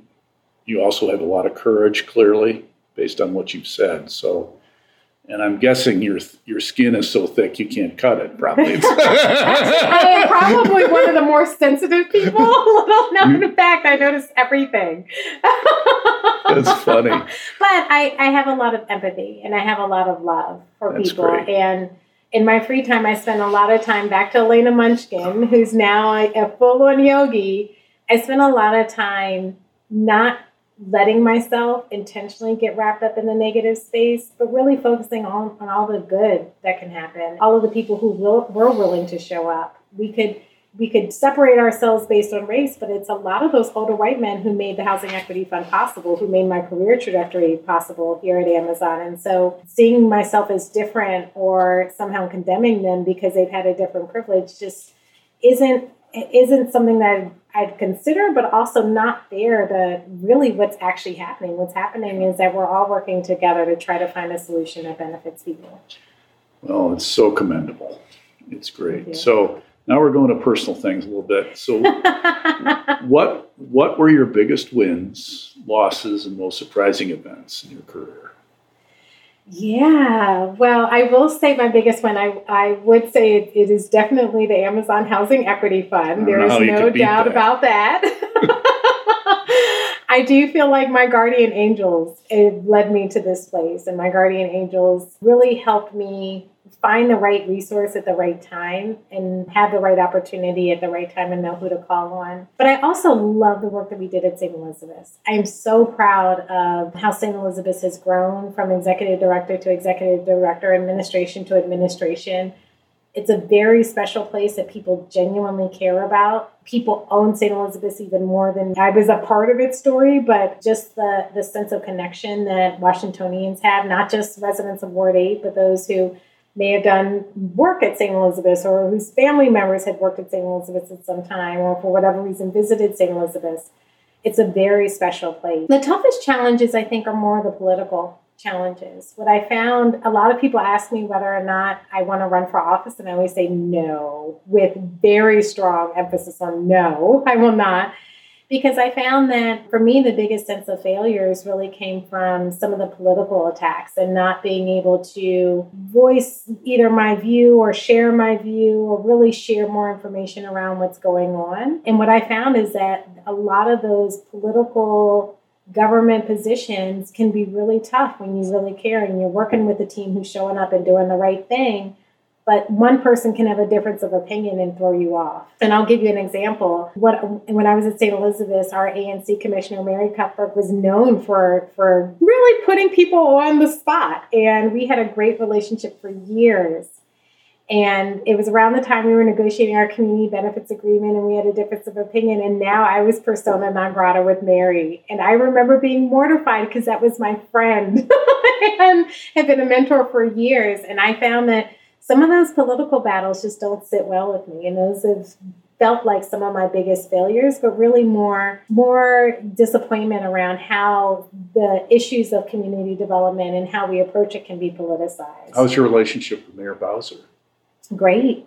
And really one, I think, built on respect. I think she was learning me when I first came over to, when she first became mayor. I'd worked with her when she was a council member and she had seen my work. But now coming back and not only being able to cheer her on in the work that she's doing at St. Elizabeth's, but be able to support her work in affordable housing, I think she's been pleasantly surprised and I've been really encouraged by her leadership. But you don't necessarily emulate her role, is what I'm hearing you say. No. I don't envy her and all of the challenges and attacks that she has to take on at all. Right. Right. And wouldn't want to aspire to her position at any time. No. And even that look, that's what I get all the time. No. Not at this stage in life. No, I understand. I avoid politics myself as much as I can. So what's the most surprising event that's happened to you? What has just hit you out of left field that you, gosh, I never expected this, either good or bad? Yeah, that's a good question. What has been the most surprising event of all of this? Honestly, the fact that I'm still here. At Amazon or just even in this field and able to have such an influence. When I started in this community development world, I was just a nosy busybody. I was trying things out. I would go to meetings. I'd ghostwrite letters. We ran a community marketing campaign that turned into Why Busboys and Poets is in Anacostia. It was really just coming up with crazy ideas, throwing up against a wall and seeing what stuck. And we started out small. A lot of that stuff was with my own money. We weren't doing it for some major entity. And the fact that I am now here in this space is probably the biggest surprise, that a lot of the perseverance, the diligence that I wish somebody had cared about this, that I stuck with it and it is starting to show up and it's starting to make a huge difference is astonishing. To come back and see St. Elizabeth's, to be able to see the great work that Atlanta Housing has continued to be able to build on. And at the end of last year, I will say I had to take some time and take a deep breath for what we did at Amazon, because it's really easy to get distracted by the headlines and not appreciate that there are thousands of families who are going to be able to have a safe, quality place to live in this region because somebody cared enough to to really push an idea and get it done. That's awesome. That's just great. What advice would you give your 25-year-old self today? Be patient. Be patient. There's no rush. Oh, be patient and give yourself some grace when you're in those very tough moments. There are so many moments where I have faced real challenges and not known which way to turn, and just having enough grace to know that it will, and faith to know that it will work out, even though I can't see what's in front of me. So when I was 25, I just bought my first house. I was a 25-year-old attorney at Patton Boggs, probably one of the youngest attorneys at Patton Boggs at the time. I wanted to go into community development. There were so many things that I wanted to do, but I was in the office all the time working really hard. Looking back on those times now, all of that hard work really benefited me. So it was part of the journey. It was part of a necessary part of the steps. So I just have more patience with myself and know that it is all going to come in its own time. If you were there then, I mean, if you put yourself back there where you are, had you any idea at that point in time where you'd end up and where you are now? Absolutely none. Yeah. Absolutely none. I actually had a healthy fear of I just need to keep this job. I want to keep up because billable hours are intense and you have to meet those billable hours every year. No, there's no way that I thought that I would be in this position. I did have, my North Star at the time was Ingrid Saunders-Jones at Coca-Cola Company. She really helped establish their foundation as a powerhouse when they were doing a lot of work in Coca-Cola. So I had an idea that it was possible. I just didn't know it would be possible for me. Have you stayed in touch with her? No, but I got to see her when I was in Atlanta and spend some time with her, and she is just as wonderful as she has always been. Has she reached out to you in the last few months after your success? She has not, and I don't think she is fully aware of how much of an influence she is for me. Other than every time I meet her, I get very starry-eyed, and I try to remind her, but she gets it from so many people. You can send her a copy of this podcast. I sure will. She would love that. Yes. So if you could post a statement on a billboard on the Capitol Beltway for millions to see, what would it say? I would actually say this region cares. That's great. For everything that I've seen, all of the debates, the fact that an everyday person like me, despite all of the background, I'm a very normal everyday person, can work with very normal everyday people to make such a change, and people who genuinely want to do the right thing. I think the big theme that I have coming out of this is that this region cares, that people really do care about what happens. It doesn't always show up, but that this region cares. That's great. Well, that is so inspiring. Thank you. Thank you very much. I really appreciate your time. Thank you. My pleasure. So we just listened to Catherine Buell of Amazon Housing Equity Fund, and what a special lady she is. That was a very special interview. And so, as I usually do, I'm bringing on a postscript guest, and for the first time, I'm bringing on Allie Sherman, who was part of my Iconic Journey in CRE group, and the first female to postscript with me. Welcome, Allie. Thank you for joining me today. Thanks for having me. I appreciate it, and looking forward to this conversation after hearing the wonderful podcast episode. Catherine's quite a phenomenal woman, and a lot of great takeaways, I think, from the episode that I'm really looking forward to discuss with you. That's great. So go ahead. Give me your takeaways. What did you take away from the conversation that you thought was insightful or interesting? Yeah, so, a couple of key points. I think the first, obviously since Amazon announced that, Arlington National Landing was going to be the HQ2, I believe, November 2018. I mean, they've made quite a splash in the capital region and, working to build out a lot of different areas within the DMV. And, there's going to be 25,000 new team members that come to the DMV, which is quite substantial. And thinking about all of the other partners and how many new people will be coming to the district, and thinking about a lot of those folks are not going to, they're going to have, issues with the rents being so high, and making it a priority to make sure that people can live in comfortable housing that's accessible to work is something that is so important. And so, what Catherine has set up is going to be instrumental for employees of Amazon, for just citizens within the DMV as well. And so I think that's really important as well. I think as we were discussing before, I think I just looked, the stat is about, in DC alone, area median income, AMI, is about 100,000, which is quite high compared to many other cities. And the average apartment is, for one bedroom, I think, is just over $1,500 a month. And so these programs are going to be instrumental to make sure that, people can, again, live comfortably in the area. So, you've obviously been in DC for quite some time, and, I would love just to hear your thoughts on what you thought about, some of the initiatives. I think this is like, as you mentioned in the episode and talking about with Catherine, like the first of its kind, creating this type of program, providing loans and, different financing to developers, predominantly developers of color as well, to build all of this housing that's, again, going to be instrumental to the region.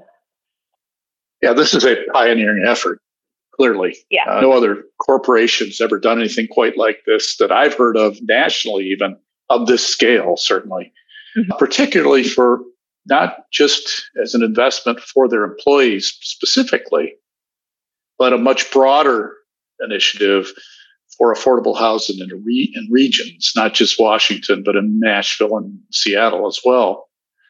But the impact in Washington, I think, has been larger than the other two markets. And I think a little bit biased by Catherine growing up in the Washington, D.C. area. And so she understands this area well.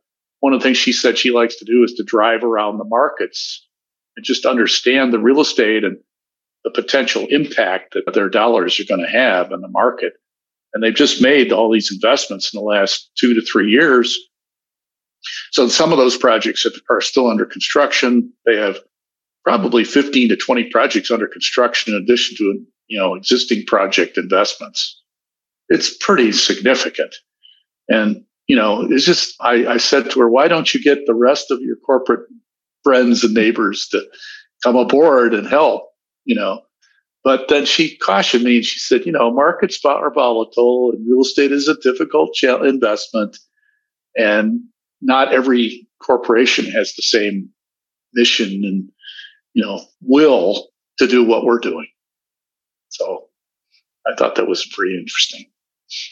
Absolutely. And I think especially in this region too, I mean, we are so driven by government as, being the industry within our region too. I know that, a lot of our clients focus in the Bay Area and obviously in Silicon Valley and some of those areas, you have Google, you have Facebook, Meta, that have created similar types of initiatives or built out, I'd say, more substantial development teams. A big portion is housing when it comes to how they're building out their corporate campuses as well. And again, I think it's so important. I'm not sure if you're a daily listener, but this week especially, there was an episode about kind of the market in San Francisco and especially how the Bay Area is so tech driven. And with COVID and all of these shifts, people that were accessible to their jobs in downtown San Francisco are now commuting out to Marin County. And again, having easy access, especially with a lot of the Amazon projects not Amazon funded projects, they are, TOD, they're close to transit, they're expanding beyond just kind of the realm of National Landing, downtown DC, into Prince George's County and some other areas too. So again, it is beyond the bounds of just DC. Obviously, the Amazon program is in, Nashville, the Seattle area as well, where they have their corporate campuses. But, it is a model that will hopefully be replicated. And I know on the private equity side, a lot of these large institutional investors or private equity groups are creating their own initiatives, again, different. And, the Amazon program focuses mostly on debt or entirely on debt, but, having these large behemoths of organizations, making it a priority to invest in areas that have not just had that direct investment. I think it's really important that, especially in the last couple of years, that our industry is is trying to make communities better. And I think that it's a trend that will continue. There's just going to be more money that is funneled within community development, affordable housing, workforce housing too. I think that's really important to note as well, that it doesn't necessarily need to be that traditional LIHTC. And so I hope it continues to happen. I hope that people look at Catherine as a leader within this space and come up with other strategies just to continue this positive trend. Well, the key word you've said just now is workforce housing, in addition to the LIHTC, low income housing tax credits. Workforce housing has been the biggest challenge. You know, the median household income of, let's say, 50,000 to 100,000, you know, which is, you know, historically been a very strong income, but with the way housing costs have grown so significantly, unless people have inherited money or had some access to capital some other way, they have to continue to rent at very high rents, and the rents have gone up. So they're targeting, you know, more of that missing middle and the workforce groups to live closer in instead of commuting 40 or 50 miles into downtown Washington or to their jobs in the inner suburbs. You know, so you've seen housing growth in markets like Frederick, Maryland, and Stafford and Spotsylvania County in Virginia, and, you know, way out in western Loudoun County and even West Virginia. And now with these funds, all these housing units will become more affordable and available for people to do. And so it's a strong initiative. So absolutely. What did you think of Catherine's career trajectory, Allie, since you're a employment recruiter? What did you think from her perspective?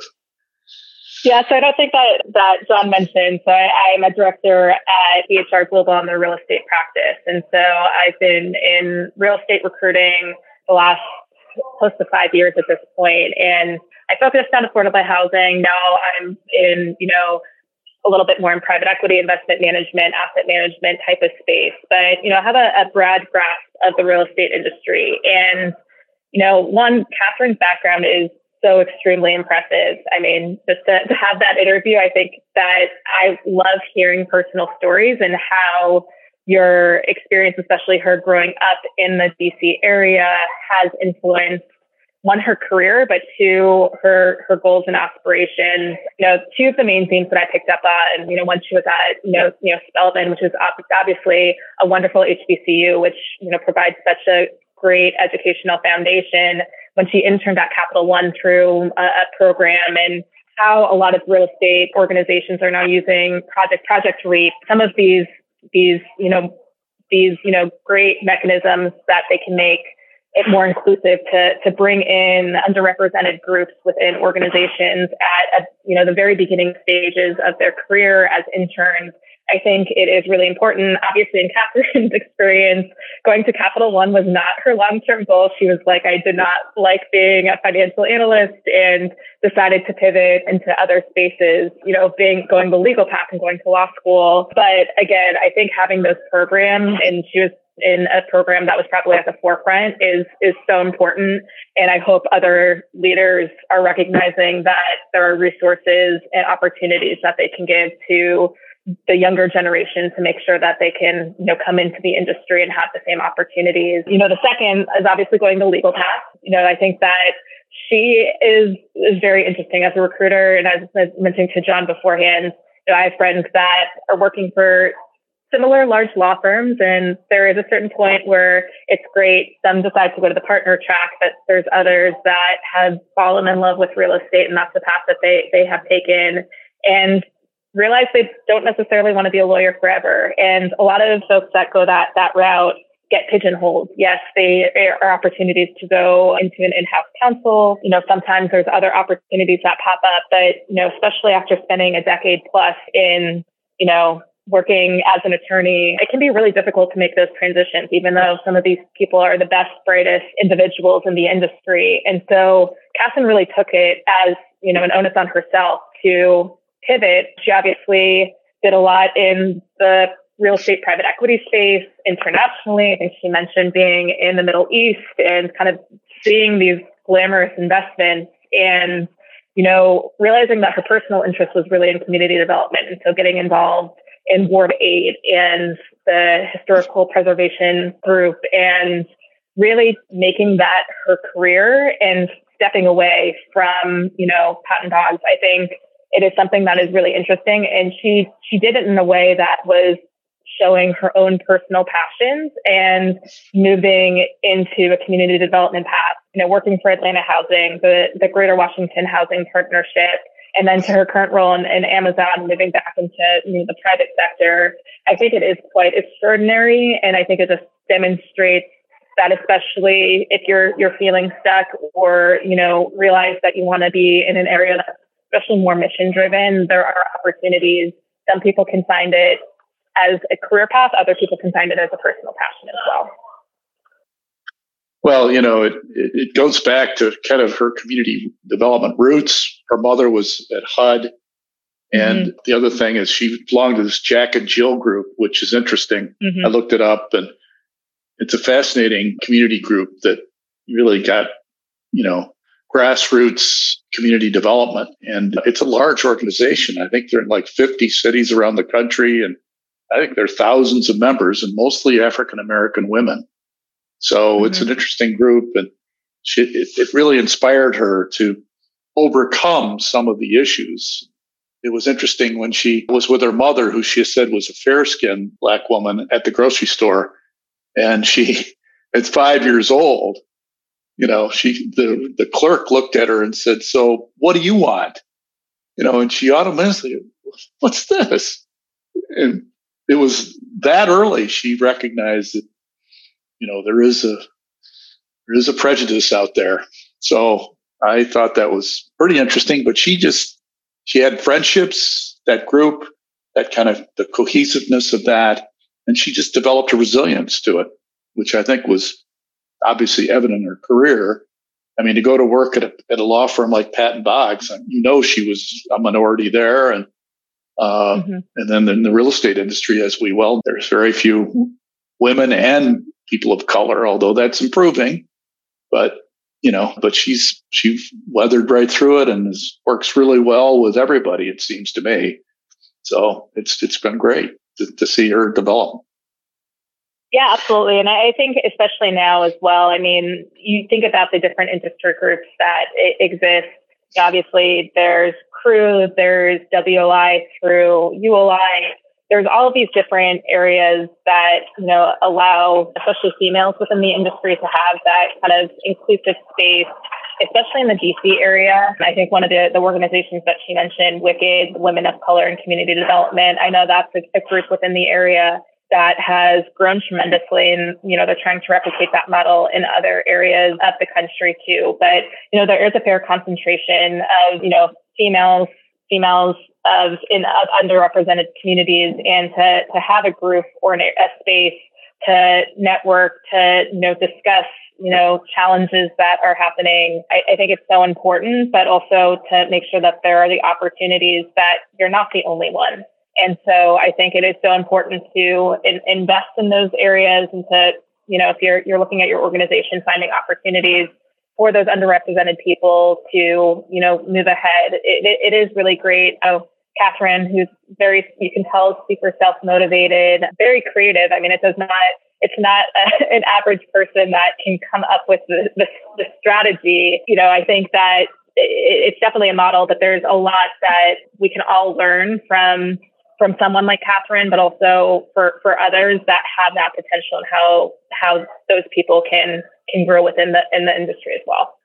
Thank you for bringing up the creativity aspect. I think that was an incredible part of what she was able to do. And, her telling that story about coming in at Amazon and as director of community development, the idea of a fund was never even considered until she sat down and said, you have to put together this 6-page memo, and you got to, she wanted to make an impact right off the bat. And she'd had this experience both at the DC government and at Pat and Boggs, raising capital for private equity investment deals in real estate, and then the public sector piece at St. Elizabeth's and all that. So in her mind, she puts that together, and she looks at the round of the company, and they said, "Okay, we we've got capital we want to invest. So how do we want to do that? And she sits down and writes a business plan and sells it to the highest level. She gets Jeff Bezos and Andy Jassy to say, yep, I like it. Let's go.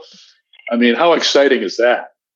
That's quite awesome. Exciting. And obviously she was quite ambitious. I think that she mentioned aiming for a $10 billion fund from the get-go, and now it's $2 billion, but now that they're deploying capital, I think that, that next goal is going to continue to be aggressive, and hopefully only bring in more partners as well. But it's truly instrumental what she created.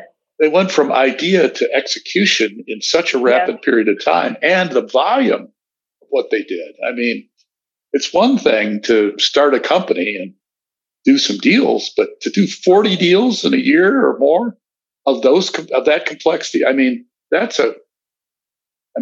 I told her, and I said it like 3 times, I've never heard anything quite like it in my career.